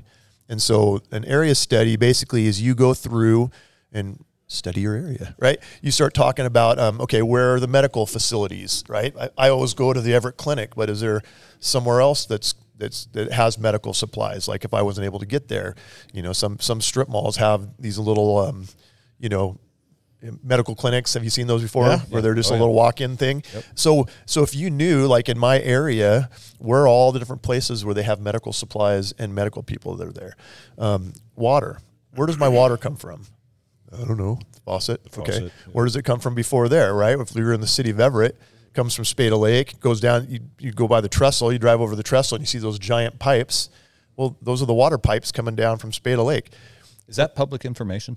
Like, can you just look up, like, where does Snohomish County PUD get? On the map, it says, you know, Everett Water District owns everything around Spada. Okay. Or, you know. Yeah, but you have to do a little. But see, that's the thing, is you need to do a little research. A lot of people don't know, right? Maybe if somebody lives on a well. Well, guess what? When the power goes out, which I've never lived on a well before moving up here, and all of a sudden I'm like, whoa, power goes out and we don't have any water. Yeah, I better set up a generator system where it's easy to hook the generator up so that I can power my well pump. Or maybe I have two ways to do it. Maybe I have electrical generators, and then maybe I also have a backup manual pump that you can put on the well, right? And we talked about this before, I think, is that I have what we call a PACE plan, right? PACE plan stands for primary, alternate, contingency, and emergency. And it originally was kind of developed for the military for comms plans. But I like to apply that to a lot of different areas in preparedness. So for your water, what's your primary source for your water, right? Faucet. Yeah, it's going to be turning on your faucet, right? What if that doesn't work? What's your alternate? Berkey filter filled up from the lake. Okay. And then contingency, emergency, I'm killing my neighbors and taking theirs. Some kind of plan, though, right? But you got to, if you think about these things ahead of time, then when the trouble comes, you're ready for it, right? Yes. And so the area study would be, okay, where's my water come from? Where's an alternate source of water? You know, is there a place where is there a stream, a spring or a stream somewhere, or a lake that I can go to? So that's an important part of an area study. Water. You know, and then like, what other resources are in my area? Like, is where's the police station at? Yeah. Where's the fire stations at? Fire stations have emergency generators, and I always wonder, because I remember one winter, the power was out in the neighborhood and the guys had the bay doors open and the generator's running and all the lights are on and the heat's on. I'm like, you guys, come on. have a little sensitivity here. These people are freezing next door. Guys are in shorts. But I wondered if we washing the trucks with their shirt off. It's cold snap. But if the power's out for a long period of time, well, fire departments are set up to be, self-sufficient. So I wouldn't doubt that there'd be people showing up at the door, knocking on the door like, hey, I don't have any heat, I don't have any power. So that's what an area study is it's going through, figuring out where the resources are. And there's books out there. Sam Culper, his real name's Mike Shelby, but he's put out a bunch of books on that. And what's his company? I think it's called Gray Zone something or other, but Mike Shelby is the guy's name, and he's put out books at various cities. There's another guy who's got he was like a SEER school trainer. I can't remember the name of his book for the life of me. Something Michael, I thought.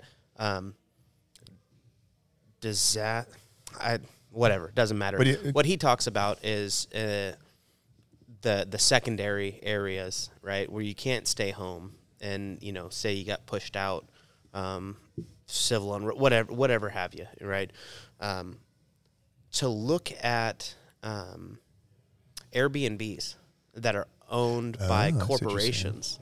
So you can look at nobody's going to be there. You know nobody's going to be there. It's not. It's somebody who owns 12 of them.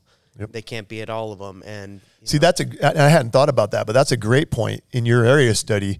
You just go on Airbnb or VRBO and like look up all the vacation rentals in your neck of the woods, and you get guys that are working their way towards your house and want to stay. I know I have an Airbnb just adjacent to my property. So yeah, so you can look at that and then look at that point you're doing a little bit less of a area study for people, but more of land and what the land has for water, springs, all kinds of resources. Yeah, so there's. Yep, and then I would have maps printed of your location. Like I think it's My Topo is where I got that one, but I was able to put my house location in the center of a giant topographic map, and then I also had one made in the photographic, so it's like Google Maps, but in photo mode. Right, satellite mode. Yep, mytopo.org. Yeah. So you can get those made. I have those on my wall, and if as I do research and stuff, I know where certain things are and have a plan. Right. Yeah,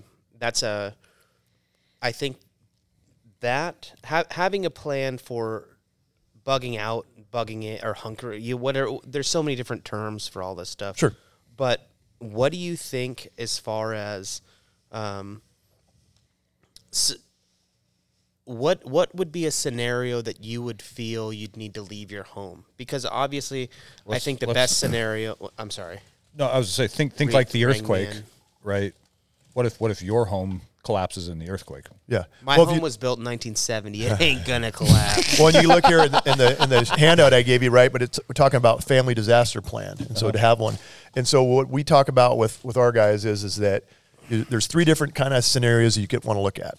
The one is sheltering in place during some kind of a large scale disaster. And then the second one's going to be you need to evacuate your home. And so this would be like, say, a house fire or flooding or a tree through your roof in a major storm. Okay, so your neighborhood's safe, but you can't be in your house anymore. And then the last one would be you got to leave the region. So think about what are some things where you'd want to have to stay shelter in place, large scale disasters, right? So winter storms, civil unrest, breakdown of the rule of law, cyber attacks, terrorists, pandemic, earthquake, right? Those are all things that could cause problems throughout your region, but you're just going to stay home in your home, right? And so then when it comes to the abandon your home, that would be a situation like we talked about: tree through the house, a fire, flooding from burst pipes. I don't know if you guys saw here recently when we had our major freeze. I went on at least 15 different apartment complexes where the sprinkler lines burst. Oh, jeez. And we would come rolling up. You'd see 3 floors of water falling coming down their decks, and we'd have to shut the water off to the sprinkler system, drain the pipe real quick. And I'm looking at these families, and their home is just completely flooded. Soaked. Yeah. And I'm like, I'm sorry, there's nothing else I can do for you. And we're going to the next call, and it's doing the same thing. I mean, I probably was in at least 30 units where their whole house was flooded. And what the temperature was like 20 Oh yeah, degrees it's in or the something yeah, like that. yeah. Well, it's teens. starting to warm up, but so those are situations where you couldn't stay in your home, and people just say, "Oh, I'm not leaving no matter what." Well, there may be a time when you have to. Yeah. Okay, and then the last one would be having to leave the region. So these would be things like a nuclear device going off, wildfires, some type of hostile invasion by a outside United Nations force, and civil unrest. Right. So people say, "Well, I'm not leaving," but if a dirty bomb went off.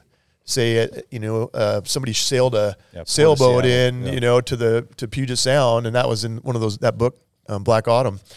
These terrorists sailed a nuclear device across the Pacific, went right into Long Beach Harbor, and it blew up. And so that whole area was contamination, and people were freaking out and hauling butt out of the area. Well, it was a nightmare what happened. Where we are, because we have the Cascade Mountains that sort of segregate us from the interior of the country. Yeah, there are very limited. What we have: North Cascades, Stevens Pass, I-90, White Pass, I-84. So there's only 5 options in Washington State to get east of the mountains, and imagine that crush of humanity. Traffic, gridlock, people running out of gas. Oh, yeah. So you're not getting there. Exactly. So then you got to start thinking about what kind of vehicle would I need to use the alternative routes over the mountains? There aren't any. No, there Well, are. There You're are talking quite a like few. logging roads or Logging roads. There's, two You guys track, were talking there's about all knowing kinds what's of around motorcycles, you. there's- Private Hang on. airports. I've talked. Yeah. A private airport is the number one. Or a boat. We have A one saltwater right boat. next I to know where a guy we who's are. got a saltwater boat. Yes, you do, my friend. And so, We know a unless you couple. think about this stuff ahead of time, right? Like you just said, if you think about the stuff ahead of time and you have that as part of your plan, then you're ahead of the game, right? Yeah.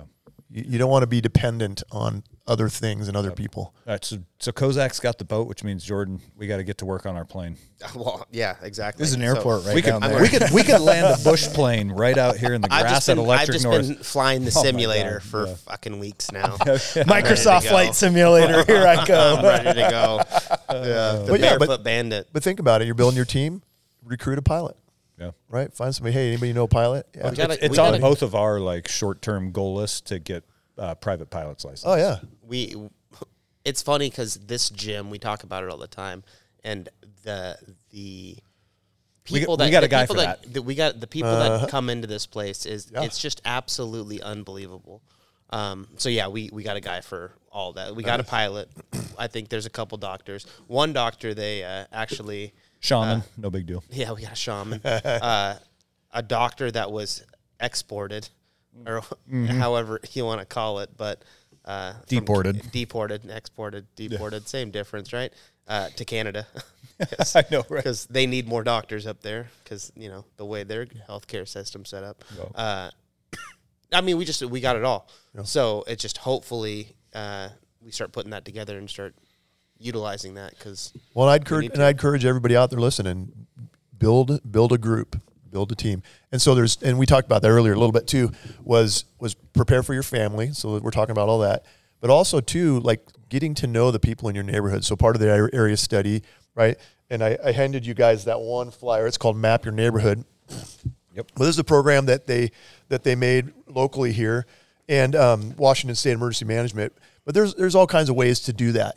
But basically, this one here gives you the steps to go around, and you get to know your neighbors. You talk to them, figure out who they are, what kind of skills they got. You tell them, hey, and it could be as simple as this, right? You make a little flyer and you put it on people's doorknobs, or in their mailboxes.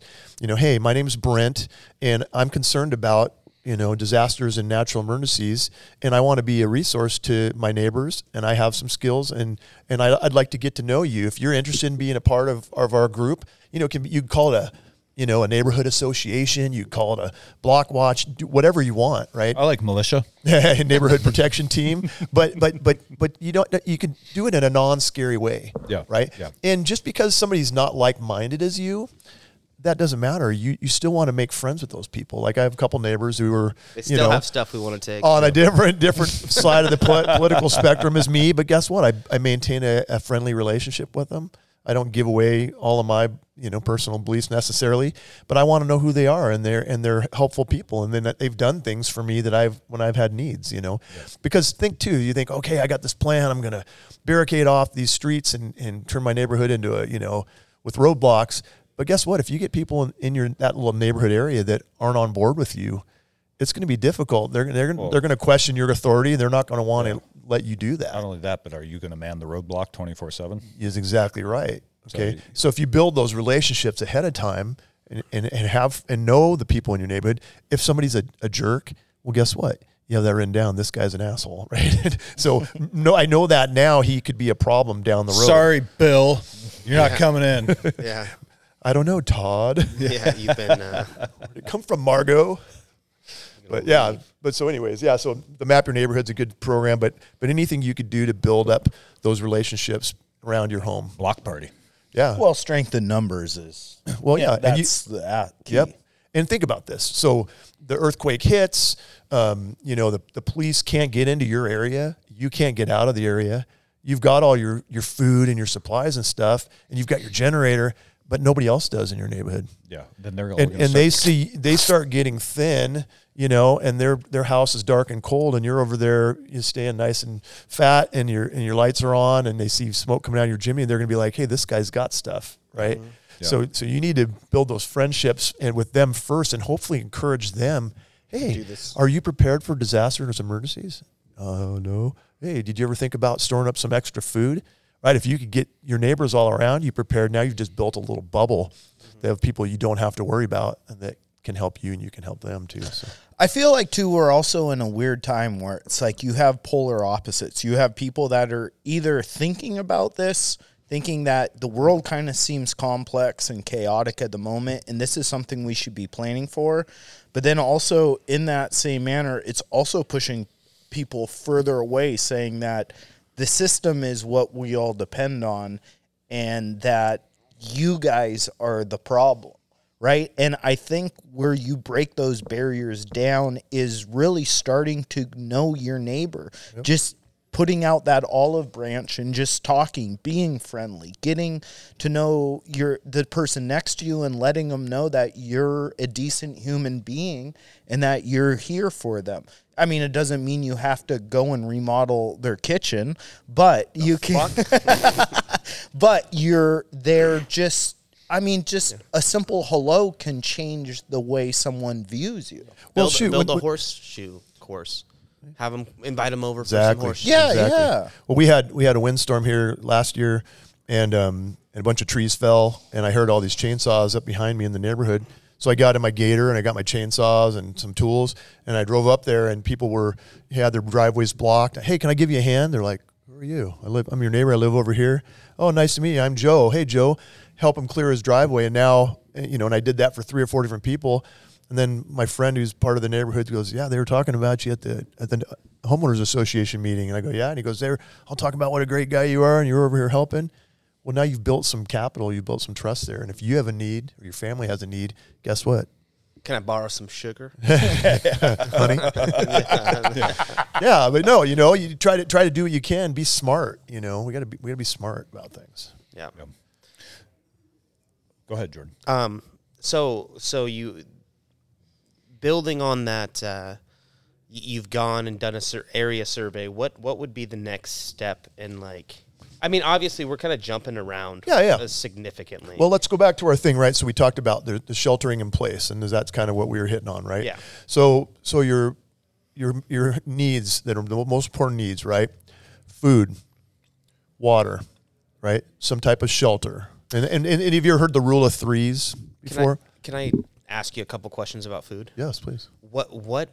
I don't have all the money in the world to buy freeze-dried everything. Spam. And all exactly right. There's a allegedly I spent some time at Costco and accidentally spent $750 on a whim on random stuff. Right? Exactly. It's nothing, but it was like me and my buddy were joking about end times. This is 3 years ago. And we're joking, and then all of a sudden we leave work one day, and we're like, we should go to Costco, and then we fill up this a little push cart thing. And yeah, it was $700-something, and it was I'm going to need some trading spices. I'm going to need salt. I'm going to need, Indian Spice Company's been reborn. Got 100 pounds of salt. I'm going to make some beef jerky.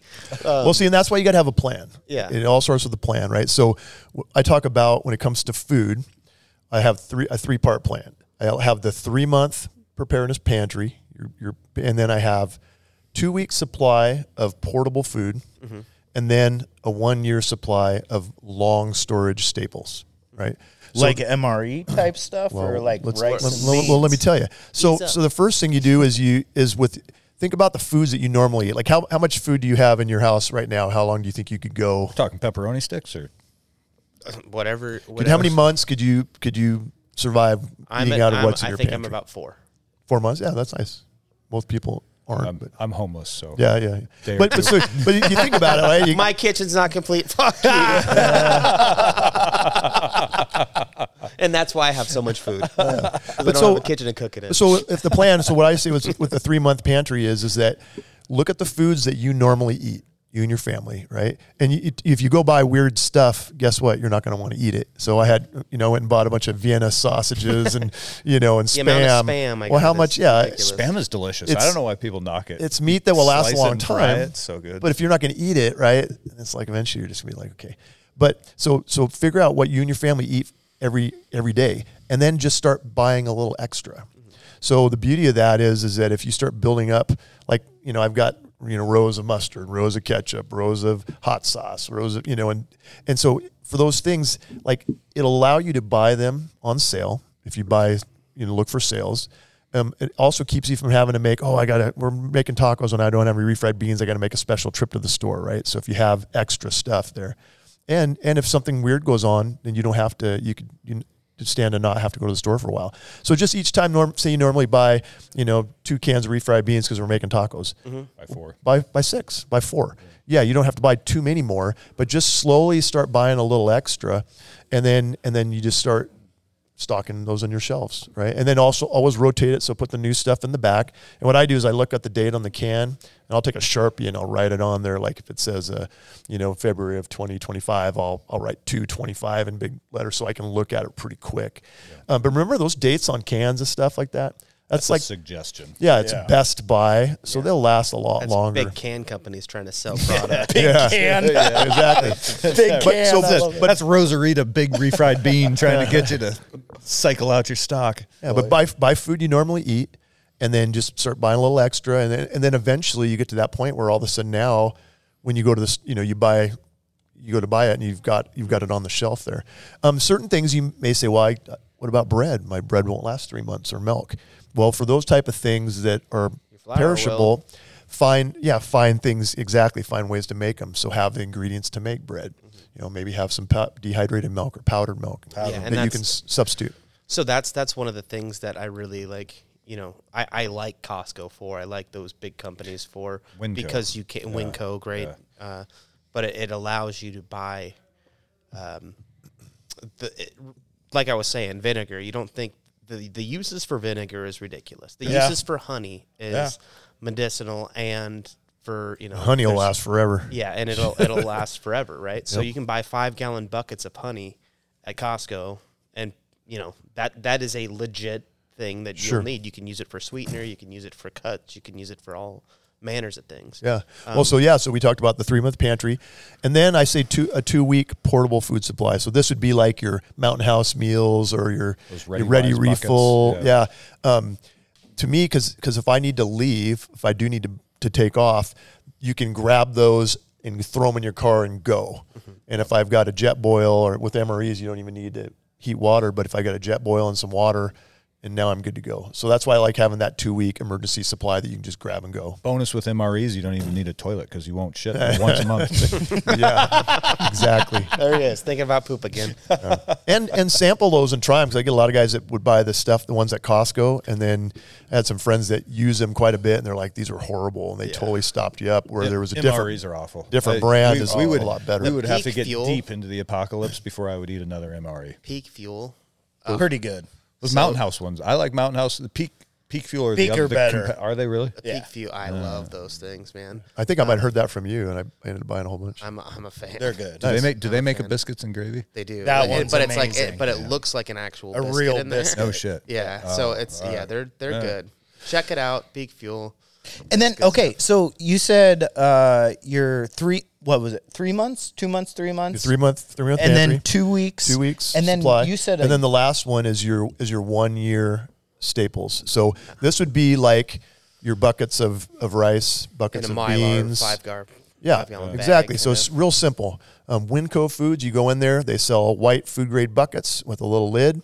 And they actually have the Mylar bags too. I just get them on Amazon, but you can get the 5-gallon Mylar bags, and then you buy the oxygen absorbers. Okay, and so you take a 25-pound bag of rice, fits perfect in one. You put the Mylar bag in there, you dump the rice in it, and then I'll freeze stuff first for a couple days, because that helps kill some of the the bugs that might be in there, the weevils. But and drives moisture flour out too, and right? I didn't know rice. that. Yeah, I'll throw it in the freezer deep freezer for a couple days before I do it. But then you dump that in, you put the oxygen absorbers in, and then there's you can Google it. I forget off the top of my head. I think it's 200 cc's per gallon of the oxygen absorbers that you need. Yeah, But a lot of the time they'll come with the Mylar bags. Like yes, if you buy them on sometimes. Amazon. Yeah, you can buy different sizes of them, right? But you put the oxygen absorbers in there, get as much of the air out as you can, and then you can seal them. You just take a hair straightener or an iron, and just put a 2x4 across that bucket. You fold it over. You can use the hair straightener to seal it, or you can just use the iron on top of that Mylar bag, and it seals it up. And then the oxygen absorber will take the oxygen out, and then it actually kind of seal it. Yeah, it sucks it down, and that'll last for 20 years.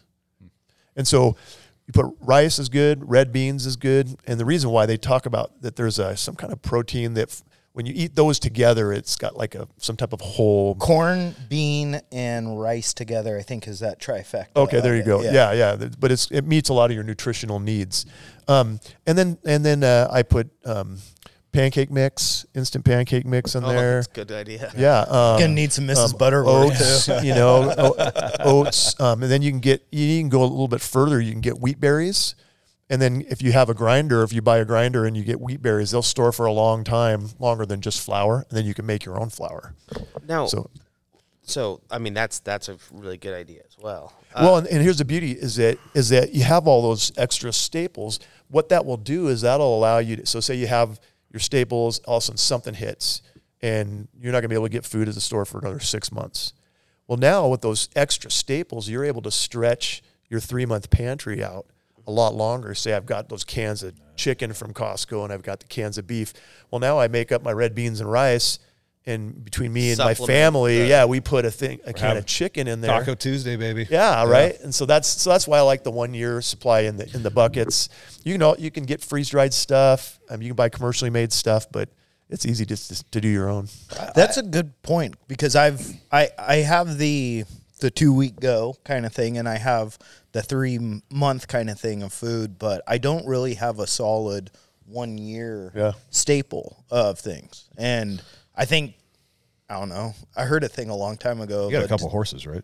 Yeah. Yeah. Jordan, well, that's where I was going. Jordan's got 200 pounds worth of meat dogs. But that's what I heard a long time ago. A guy was talking about the apocalypse, and he's like, if it happens, the only thing I'm doing is I'm stocking 22 bullets, because the amount of dogs and cats that are going to be running wild. But it makes you think, it's like, if something really did happen, the protein thing is something that would bug me a lot, because it's like, yes, rice and bean and corn is nice to have, but I like meat and fats and stuff like that. Well, you have chickens, right? So yes, you I have chickens, and then you start going down the rabbit hole. I got 2 turkeys that need to die. The rabbit hole, rabbits. Rabbits, yeah, exactly. That's actually that. Well, and then that's kind of like the tier 3 for us on food supply is being able to produce your own food. Yes, right. Like everybody should be doing some type of gardening right now. Yes. And people are like, oh, well, I'll just store these seeds, and then when the shit hits the fan, I'll pull these out. And 3 Guess months what? later, it's hard to grow stuff, man. It's hard to grow stuff. And me and my wife did a big garden this year, and we're digging these potatoes out of the ground. And I'm like, if people looked at us, they go, why don't you go to Costco and buy a bag for $10 and you're spending all these hours digging? But we're trying to learn how to do it. Yeah. It's hard. It takes a while to become a green. And my wife's awesome. She's been canning stuff. We had a meal the other day. We had pork from our pigs. The spaghetti, the sauce on the spaghetti was canned tomatoes my wife had done. They made with our eggs. They made egg noodles, and the salad was lettuce from our garden. And it was like, this is almost everything from our own yard. That's awesome. Which is pretty cool. That is my dream, to have a big party and have people bring things that they have grown or killed or whatever. That's cool, yeah. And have like a Thanksgiving kind of feast. Yeah, but people say, well, I just live in a neighborhood. I don't have room. That's baloney, man. We got guys in our group that they've got just a little deck off the back of their split level house, and they're growing potatoes in bags, and they're growing beans on poles and stuff, and you can grow stuff. Yeah, I built like a little Small vertical areas. potato box last summer, and it actually grew a shitload of little. They're tiny. They're like little. You could throw them in a little skillet sized. Yeah. Mexican nachos, dude. Yeah. I'll give a quick side note. You said you had your own tomato sauce from your tomatoes. Okay, so this is the first year I ever did it, where we had way too many tomatoes this year, and I canned way too much tomato sauce. But the green tomatoes, if you pickle those and can them, they are better than any pickle you will ever have in your life. And it goes on like hot dogs, like a chutney or something. Nice. Green tomatoes pickled from your own garden is life-changing. Which brings me back to vinegar. Pickled carrots and pickled green beans and stuff like that, which goes into like, now you have like barter. You know what I mean? So if you have like things like coffee, whiskey, pickled vegetables in jars and stuff. Now you have Fucking a little insulin. insulin, yeah, fucking meth. Ooh, speaking of things you can make yourself. Green thumbs and stuff. Okay, so we kind of beat gardening to death. I want to talk a little bit about communication because that's another big one. And ham radio is so, like, people think of radios as like this big advanced technology, and it's really very basic and pretty easy if you take, I don't know, 12, 24 hours worth of actual study time to kind of figure it out for yourself. And so one of the things I want to get set up is I want to put an aerial. There's a big tree in my front yard. I want to put an aerial up it, and I want to get some sort of base station set up either in the basement or the garage. And so my first question to you is, how powerful, like, is 25 watt transmitter, is that enough for a base station? Do you go higher than that? What is your recommendation for a transmit power on a base station?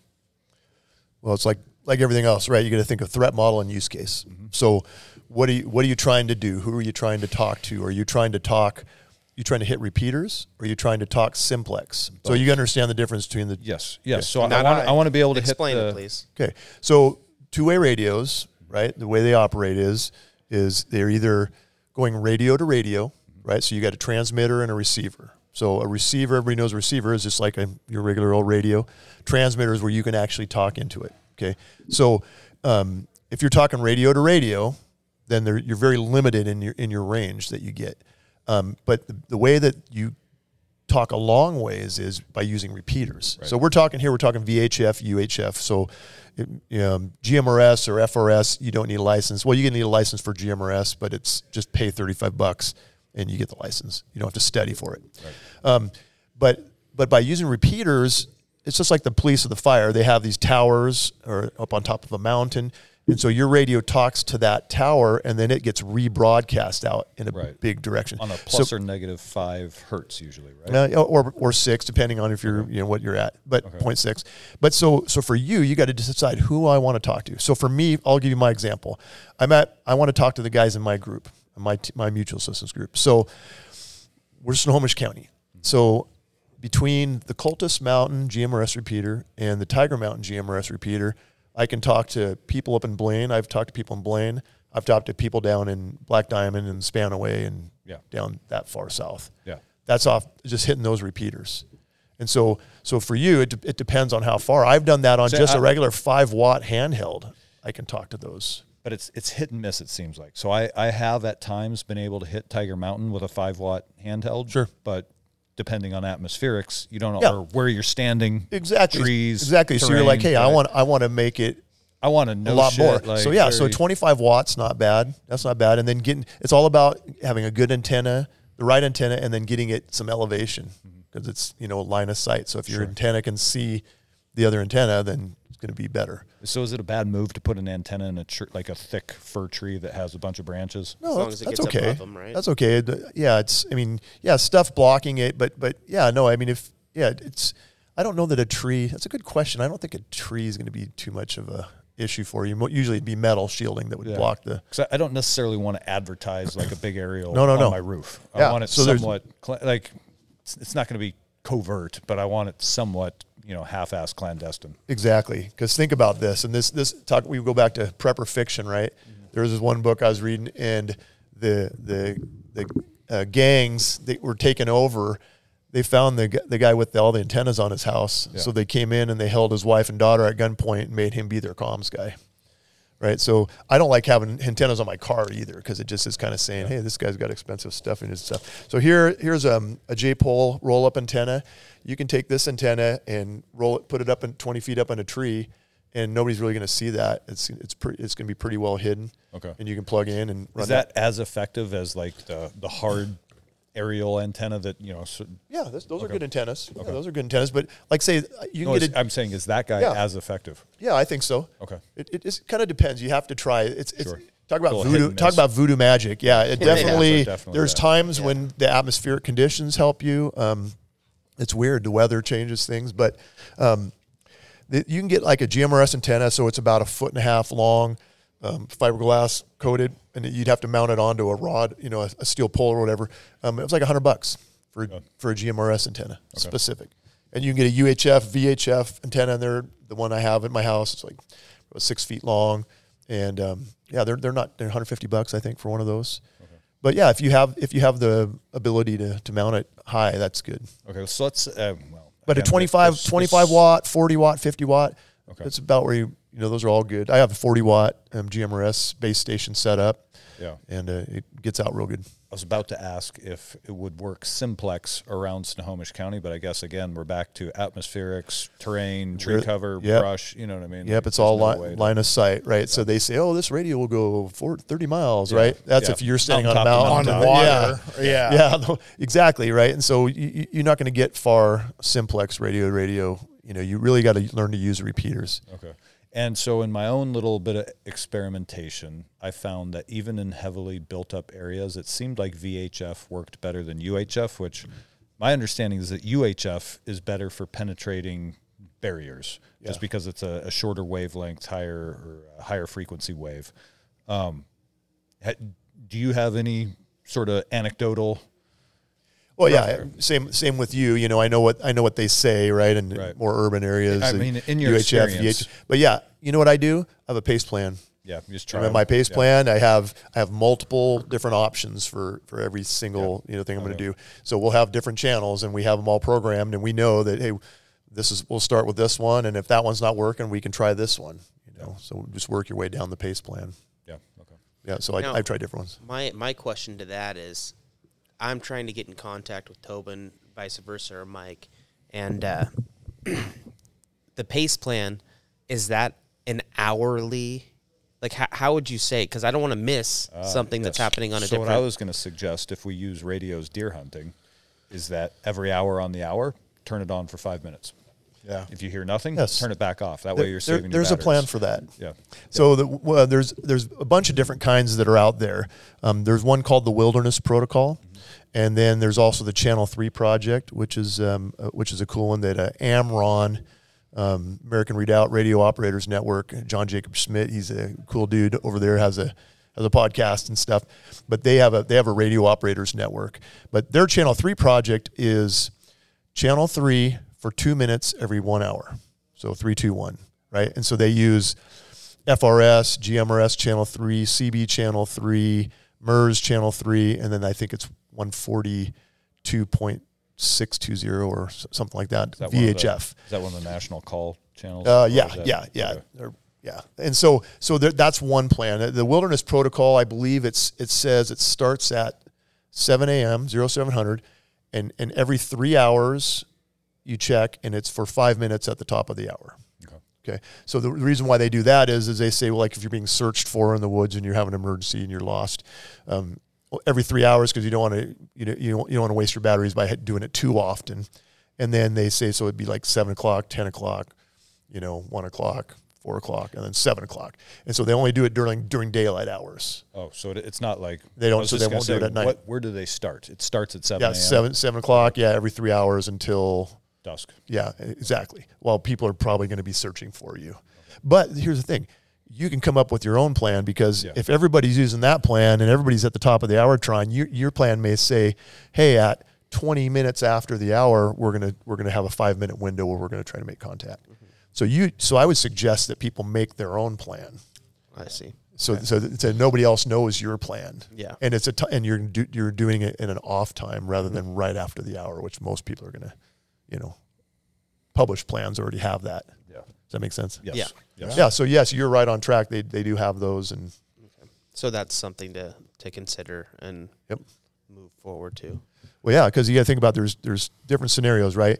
In comms, right? You got cell phones, you got the ISPs, and you got power, right? So if the cell phones are down, but the ISPs are still up and the power is still up, well, then you can communicate with other means, right? You can send emails, you can use text, apps like Signal and stuff like that. If the ISPs are down and the cell phone's down, but you still have power, well, at least you can charge your stuff and you can run radios, with the power. But then if the power's down as well, then now you got to think things start getting do you keep sketchy. a couple car batteries? Okay, so I use the EcoFlow brand. Oh, yeah. Okay. Battery generator, solar generator. And so this is another part of of your preps would be have some source of power and electricity. So what do you have at your house that if the power goes out, you're worried about? The freezer and the fridge. Freezer in the fridge, right? Yeah. And so what I do is with these batteries, they're lithium iron phosphate batteries, and they have a built-in solar charge controller and inverter. So you can plug in 120 volt onto them. You can plug in USBs into them, and they will charge directly from solar panels. So you don't need it. The charge controller is built right in. Oh, that's great. So you have a giant power bank? Yeah, I have, and I have a small one, and then I have 3 bigger ones. And Okay. They're like the size of a desktop computer from the ones Yeah. I've seen. There's Wait, there's like different sizes. You know, they got 6,000? like the Jackery brand, and there's different Yeah. brands. But the beauty of those is that you've got quiet power. Yes. Right? Yeah. Because Oh, like yeah. if you have a generator running, guess who knows you have a generator running? Everyone. within earshot. Everybody yeah. knows. Everyone. Okay. But at night, do you want to have a generator sitting running at your house if you're sleeping? Yeah, just to run the freezer. It'd be No, nice when to I have a hear- battery. My heated So- blanket needs So it. yeah, so if you figure out what your size constraints, I got a bunch of freezers and stuff. So when the power was out here recently, I set that up, I hooked it up, and I plugged it into the wall. But I plugged all my fridge and freezers into that, and then when I ran my generator, I have a switch to where I can run the generator, and it powers all my stuff in the house. So I would run that for a while, and I would make sure the battery was charged. Then I'd shut that down, and then everything ran off the battery. And so, you know, they would last for hours and hours. And then when you need to charge it again, you just flip the generator on for a little bit, and it charges the batteries back up. Yep. So it's kind of nice to have that quiet power. Yep. And it's portable. And that's actually what Greg and I have talked about doing out at the river property is a pad-mounted generator that charges a battery bank on a low limit, start circuit. Because you can The get property out in Idaho. Yeah.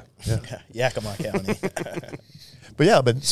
Because that's important to have multiple sources. You need to be able to charge your radios, right? And so solar panels are good options for being able to do that. There's Well, I was going to say in Western Washington, half the year, yes. Yeah. Sometimes, right? Yeah. But between But some's better It's than none. definitely good to Yes. have it in the repertoire. yeah, and so you have your solar, you have a generator, and you have extra backup fuel. What's another generator that everybody has in their driveway? Spin bike. Is your car. vehicle, right? You can charge your battery banks off of your vehicle with Yeah. the 12 volt. So yeah, those charge with 120 volt. You can plug them into the wall. You can use solar, or you can plug them into a 12 volt in your vehicle. It's kind of cool. That's interesting. I'd need to. What do you think a setup like that ends up running? Well, the $1,200 for the Yeah, they're outflow. not cheap. Yeah, No. if you want a decent one, you spend $1,000, but that's not one that's going to power your whole house type of stuff. Like I say, it's all you got to size it for what you're trying to do. Yeah. Yeah, the necessities, obviously. But everything, just like we talk about, is tiered. It's like, okay, if it's a disaster for a week, well, gas generator gets you by. If it's a disaster for a month, well, maybe gas and solar. Well, if it's a disaster for a year, everyone's going to be scrambling and Chainsaw the neighbor's house down and burn it. yeah, right.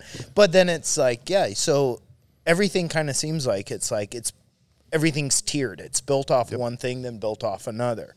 And when one fails, you go to the next. When that fails, you go to the next. Your pace plan. Yeah. We really need to get on that. We will establish the group, establish the pace plans, and I think that's a big part of this whole thing is, like you said, going around and introducing yourself to your neighbors, creating that group. Yeah. A lot of people don't have that, and even the people who have it, who are taking it for granted, and haven't set up the proper, it's challenging to find like-minded people.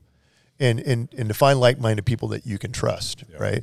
And so that's why it's important now when things are good is to build that. And so that's why when people come to a training class at Training Northwest, they meet good people and, you exchange phone numbers with guys and you stay in contact with people. It's good. It's good to know. So there's also groups that you can join, like American Contingency. You got to kind of be careful out there because you don't want to. Half of those members are FBI agents. Yeah, I was gonna say. Yeah. but like American Contingency is a good group. But there's also things you can do like CERT training, so Community Emergency Response Team. It's I'm a certified trainer. I can actually certify trainers and certify people in cert. But it's actually put on by FEMA, has built the program. But it's emergency training for disaster response for average citizens. So you can go to a class, local fire departments put them on, and you can meet people that way. So there's lots of good ways. But when you see people that are like-minded, start talking to people about their preparations and start building a group of trusted people that you can count on. It's important. I like it. Brings me right back to what I really want to talk about, the border. What are you guys' thoughts? Huh? The border? The south. Oh, the border. Is there a border? Not Well, the sort So, of, yeah, a little so bit of last I heard is the Texas Guard, they were stopping, they cut off the Eagle Pass area, Yeah. and there was the Border Patrol was coming in and cutting their razor wire, and the Texas governor stopped them from doing that, but then the Supreme Court said no, they can cut it. Right. patrol. But then But they didn't say that you couldn't put it back up. So then they were putting it back up, and then they cut off Eagle Pass, that whole area, and there's a standoff that they basically telling Biden, no, you're not coming in here again. Yeah, and I think 25 states have signed on to send state troopers and National National Guard, Guard yep. down to Texas. Now, somebody told me that National Guard is militia. It's gray area because a lot of people interpret the Second Amendment to mean the state maintains the militia.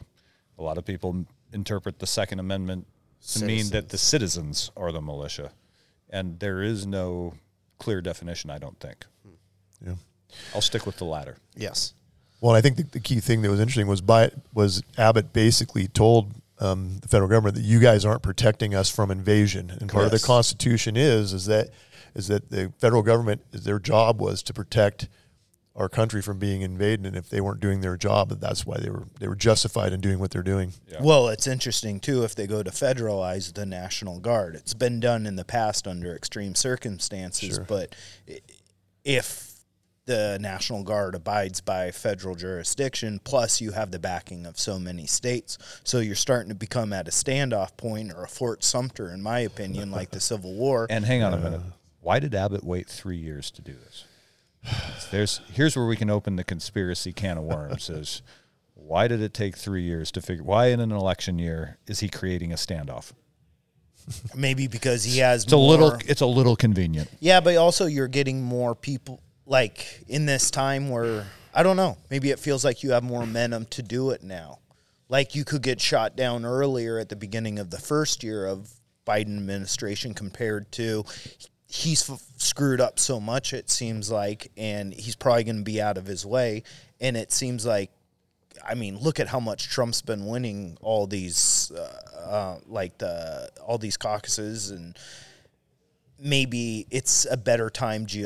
Politics are so much involved with these decision making instead of what's right or wrong. Yeah. Either way, I guess the idea is that since we're talking disaster contingencies, a terrorist attack on U.S. soil is a lot more likely than it was 3 years ago because the reality is nobody knows who's come across the border. Oh, we know who's coming across. we do. Everyone. Yeah. And someone pointed out, like, it's one of the memes that's been going around that says, men fleeing war bring their wives and children with them. Men going to war leave their wives and children behind. And you see all these videos from the border, and it's a lot of young men and not a lot of women and children. No. There's a couple different on Instagram. I think it's Anthony Aguero and is it Michael Yon? They're down there doing a lot of reporting, and I'd watch some of these videos, and they're just he'd be moving down the line and asking them, "Where are you from? Where are you going?" And it was like Senegal, Syria, all these different countries, and then it's where are you going. They just all had a Boston, Philadelphia, Seattle, Los Angeles. Like, it was almost like they were assigned to go to these places. Huh. Like, well, how are you guys all? You guys are all traveling here together, and you're all going to just random big cities across the country. That's why I'm moving to Sheboygan. I was No just one gonna cares say, about I'm glad I'm moving up to the sticks. Can we take one more pee break? And then I have a couple questions I want to maybe finish this off if we're starting to roll back down. We're winding down. So we'll take a quick break. We'll be right back. And we're back, as Tobin likes to say. Okay, so we kind of hit all the primary things I thought we were going to talk about on this. Comms, medical kits, bugging in, bugging out. I mean, it's a whole plethora of things, but We're hard not to, even close to it's hard to everything. cover everything in a short time like this. But the two things that I kind of thought of and wanted to hit on, the first is kind of through reading disaster porn. I love it because, like you say, some of the authors are so creative. Hang on, so are these scenes shot in like No, not like earthquake? Like yeah. But like you say, the authors Spike Lee angles. the authors are so creative, and the things that they think of or the situations they put these characters in these books or these movies in, I'll primarily say books, aren't things that you would normally think of in a disaster. So are there things that you ever think it might be nice to have that aren't normally thought of, like in a disaster? You know what would be great to have? 50 pounds of coffee grounds. I was thinking one of those Milwaukee heated jackets where you plug in the 18-volt battery. Yeah. And then, Or I famously... Hey, I think I found a gift for Toby. Yeah. Or I famously said it like cartons of cigarettes. I don't smoke. It's barter. But trading... Spices. Like, yes. Is there anything that is out of the realm of normal disaster prep that you thought or maybe have that think would be valuable in a shit hit the fan scenario?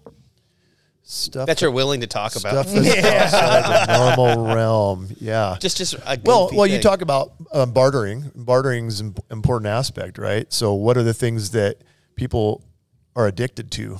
Mm-hmm. You talked about a little bit cigarettes, right? Alcohol. Yeah. Caffeine, right? Yep. Chewing tobacco. So, chewing tobacco kind of goes bad after a while, doesn't it? But Or even not when you got a guy who pharmaceuticals, makes it. Yeah, even prescription drugs that aren't yours that you don't need.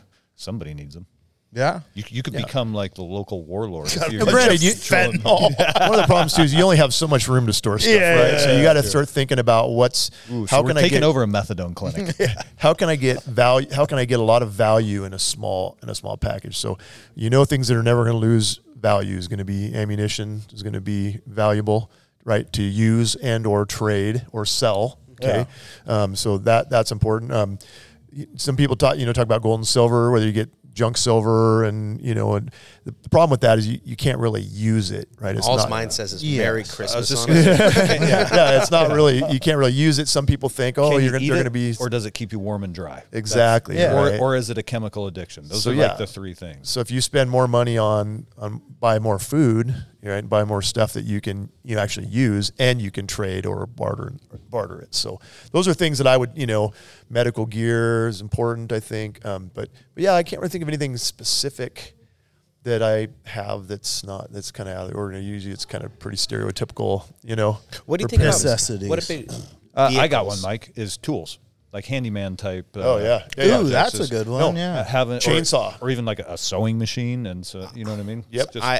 I don't love saying this, but there are some antique shops around here that have like the amazing. Yes, there's tools like a that, Singer sewing machine. Well, a Singer sewing machine, or just tools for like axes or. The shavers or for wood shaving, planer, or like all the things that like at some point when things settle out, if we make it through this crazy tumultuous time and things don't go right back to normal, that we will have to use. So I started looking at what did we use, because I read this book called Survival Theory, Jonathan Hollerman. That's the book that I was talking about earlier, and I couldn't remember. It's a really good book. He was the SEER SEER school trainer, all this different stuff. And he was like, he wrote the book in 2014. And he was like, in the next few years, I think there's going to be a pandemic, economic collapse, and some sort of a EMP situation, massive grid down scenario because of everything. So are you familiar with that book? No, I have not read that one, but I'd like to see it. It's very good. Cool. But in that, he started talking about power outage. He thinks that's the number one thing that's going to end up happening, or that possibility to really disrupt what we have going. So because of that, my thought process went just straight like early 1900s technology. Yeah. And what did people 1800s, use? yeah. 1800s. How did people I was live? just going to say, like, So- the ability to, like, melt metal. What, like a little forge all or of something. that. Well, Yeah. just a pair of clippers for cutting your facial hair. Yeah. Because I think about that all the time. I mean, this big old beard, right? You gotta shave it. Not me. But there's the handheld Yeah. clippers, right? For giving yourself a haircut, cutting your beard away, cutting, and it's not crazy technology. It's super simple. You can get it for $50. Yeah. Oftentimes, you can find it at the antique stores. Or remember how for your a little grandpa had cheaper. coffee cans full of nuts and bolts and nails and just random hardware, just kind of Yeah. leftover hardware, Yeah. stuff like that. As long as we weren't in a situation where, if we were in a situation, Start hoarding. That's basically what I'm saying. Start hoarding. if we were in a situation where we didn't have to move and survive, or had a place to go, or the situational dependent, right? Like, if we're at war, obviously none of this matters. But if it's, we don't have the luxury of modern technology with power and all that. There's a lot of things like that you can go to a thrift store or antique shop that you can get for dollars. So it's worth having certain things that aren't, That's a good one. I like that. older technology. Yeah. And I don't know. Well, that's where the whole, I'm beating a dead horse, but the PACE plan, that's where it comes in. When you look at all these different things that you do in a normal needs that you have, what are your options if you don't have your primary need, So if you're going to be, so like you talked about tools, every man should have a good chainsaw and know how to run it, right? A generator. I actually bought like a hand crank fuel pump that I could use. So if I needed to stick it into a tank somewhere and transfer fuel out of a big tank into my cans or something like that. That's a good one. The other one I always think about this is kids' clothing and shoes, because my kids grow so fucking fast. Yeah, boots. They will, exactly. Boots for us too. How long does a pair of boots last you? A year or two? And then with kids, it's even less because they grow out of it and they wear on it hard. And so, like, to keep a family clothed is, you might have to head to Goodwill and buy some outsized stuff just to kind of have it around. Sure. Yeah. Well, and that too comes in for, talk about having a 3-day bag for everybody in your family, right? That bag that's going to be sitting there and ready to go. Well, you're not going to put your nice clothes in there. You're going to get something inexpensive. And so, But you still need it to be durable and last, right? Yeah. You don't want to get stuff that's but it crap, doesn't and have to be the that's where- fanciest style or Exactly. or Yeah, fashion. as long as it fits. Yeah. right? Well, and that's where going to the Goodwill, you're going to find good quality stuff at a cheap price, and it might be a decade old or You'd be whatever. amazed how many of, like, again, Jen's friends, like, they'll buy their kids new clothes, and then 6 months later they send them all to Goodwill and just buy them more clothes, and it's like, what? These are all, why are we? Yeah, But they then wore all it that- 4 times. Yeah, all this stuff is sitting at Goodwill for pennies, Yeah. Okay, then my second question, having you here, we kind of talk about it, is a little bit of the warrior spirit. And I think mental fortitude gets lost in this conversation or in this idea. And you're a man of faith, and I feel that you can have faith or develop faith through, or grit. I kind of feel the two They're similar. very similar. And so how do you, like, for a real situation, say it is the apocalypse, what types of things, what do you think adds to creating a stronger will, a stronger sense of being? Like we were saying earlier, if medicine does stop, people are going to die. Loved ones are going to die. You're going to have hard situations. You're going to be going through the thick and the thin of life. Fucking question of the night. I like it. What do you think really helps create resilience mentally, emotionally, to put yourself to endure these types of situations? That's a great question. Thanks, Appreciate buddy. that. Yeah. No, That's why we keep them around. For me, one of the things I talk about on my podcast and when I talk to people is that the ultimate preparation is that what are you going to do? What's going to happen to you when you die? And so for me personally, I have a relationship with Jesus Christ. I'm a Christian, And I believe that when I die, I'm going to be in heaven with God because I'm going to have forgiveness of sins. So for me personally, I have this strong confidence that, life is great, but even when I die, things are still going to be great for me. And so I'm not afraid of death in a way that, oh no, I have to do, if I die, it's all lost. Like this life is not the only thing for me. And it's also cool too, is that, I believe in the Bible. And so if you read the Bible and you're familiar with the book of Revelation, it talks about all the stuff that's going to happen, right? And so we think about these things that are, we'd say, oh, this could happen or that could happen. Well, it actually predicts that over half of the world's population by the end of it will be dead, will die. And it's been pretty accurate so far. I think that there's never been a prophecy in there that they say is not true. So for me personally, and my personal beliefs, I have great confidence that I kind of know what's going to happen and I know where I'm going. So then I don't fear, I don't fear death, but so I can live my life with joy in what I'm doing. So I do think it's important to, have a faith. And so people have different faiths and different things that they believe in. You need to know who you are and what you believe personally in your life so that you can have convictions. That's one thing I really admire you guys and Tobin and with your company and even Greg, is that people that are willing to stand up for what they believe in. And even if there's pain in that, I lost my job. I was fired from the fire department for not taking the forced test, medical procedure.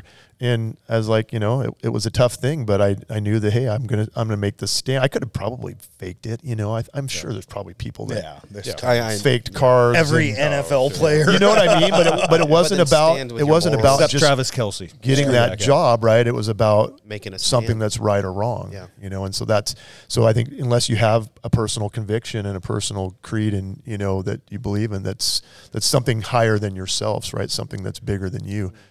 It probably would be hard. And you think too, right? When stuff gets bad, people think about what people would do. I mean, even when things are good, people will do bad things. But can you imagine somebody not being able to feed their kids? Yeah. And you would do anything. Yes. I always say, look at Black Friday. People get trampled for a cheap TV. So imagine if the grocery stores were getting thin. Yeah. If people will. And granted, it's not on purpose, but they still will trample each other. Yeah, people in America would fight over vegetables. Yeah. Amazing. But and so it's interesting too. As I believe that the charity is a good thing in the right way. Like I'm not going to give a guy on the street corner $5 so that he can go buy more fentanyl. Yeah. But even when things get bad, like I have a plan to be able to give charity out to people when things go bad. Like I have buckets that are. This is like a variety of stuff that I can give somebody that's in need. Relief. Like if I saw somebody that came by and they had a family and, and they were good people and I wanted to help them, hey, take this, but go. You can't stay here, but here's something to help you get to your next destination. I think there's a little rice, a little beans, some pancake mix in there. Like having charity, I think is important too. In a lot of I hate to stop what you're saying because I 100% agree with everything. I'm very, very, very feel in line with you. When it comes down to that, a lot of those books that you talk about where the guy has supplies, a family comes by and he goes, okay, well, I could give this to you, but then somebody else will come knocking because they see me giving this, or this family is going to stick around and they're going to come back when it's used. What do you think about that? Deal with it when it happens. It's hard. Yeah, it's hard. You're gonna everybody's gonna have to live with themselves and have their own conscience, right? Mm-hmm. And so, is surviving. What's more important to you, your personal creed and doing what's right in your heart, or just surviving, right? And I say for me, I believe that when I die is eternal life, and so, I would not love my life so much that I'm going to shrink back from death. And so that's where everybody has to have their own judgment on that, right? Like, do I hoard my supplies and you get near? Like, I remember my son actually one time. It made me really sad, but we were talking and he was like, we got kind of a fight, and he was having a hard time. But we were kind of butting heads. And he said something to the fact that, you're just going to, somebody's going to come to the front door hungry and you're going to blast them off the porch with your guns. And I'm like, damn right. And I'm like, what are you talking about, son? I can't believe that you would think that. But in his mind, like, preparedness was that you're hoarding this and you're going to, kill anybody that tries to come at you. So I don't know. It's a great question. It would depend on the situation, right? If I've got my neighborhood and the people in my neighborhood are hungry and don't have anything, am I going to want to try to help them? Sure I am, right? I can't feed everybody. Yeah. So it's just like people best asking you for can your by money, people. right? Everybody's, hey, you got $5? If I gave everybody that asked me for money, I wouldn't have any, right? And so then I couldn't help anybody, but I help people the best I can out of a position of strength. Yes. And I think working with your group and your family, that's how Project 223 started. At our church, I told my pastor, hey, what would happen if there wasn't any food on the shelves and everybody showed up at the church and we're hungry, we don't have anything? He's like, I don't know. I said, let's start a class and let's teach people to be prepared in their own homes. Give a man a fish, or teach a man to Exactly. fish. Teach a man to fish, right? And so if they're strong in their own homes, now we can come together as a group and help our community, right? And so that's why I think it's important. That's why I like teaching preparedness stuff and working with our guys. We do training. I spend hours and hours and hours prepping training for our guys, and it's because I want them to be strong and prepared, because then together we're all going to be strong and prepared. So Yeah, and Mike, to hit on, kind of go back to what you were asking Brent about, I do think that being spiritually centered is what I call it, regardless of whether you're Christian, Muslim, Jewish.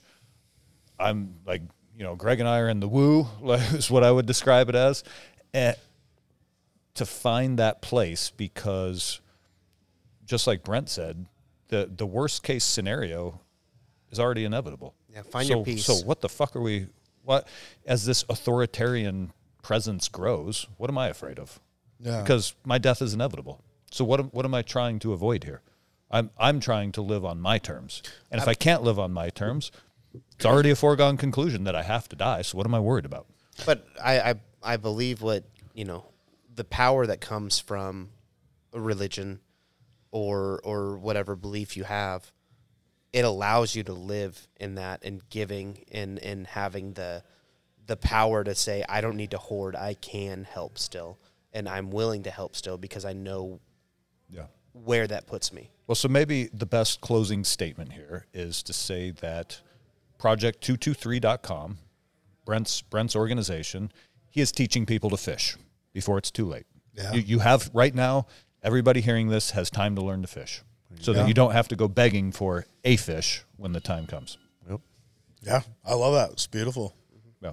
And remember, if you fail to plan, you plan to fail. There it is. Good night, everybody.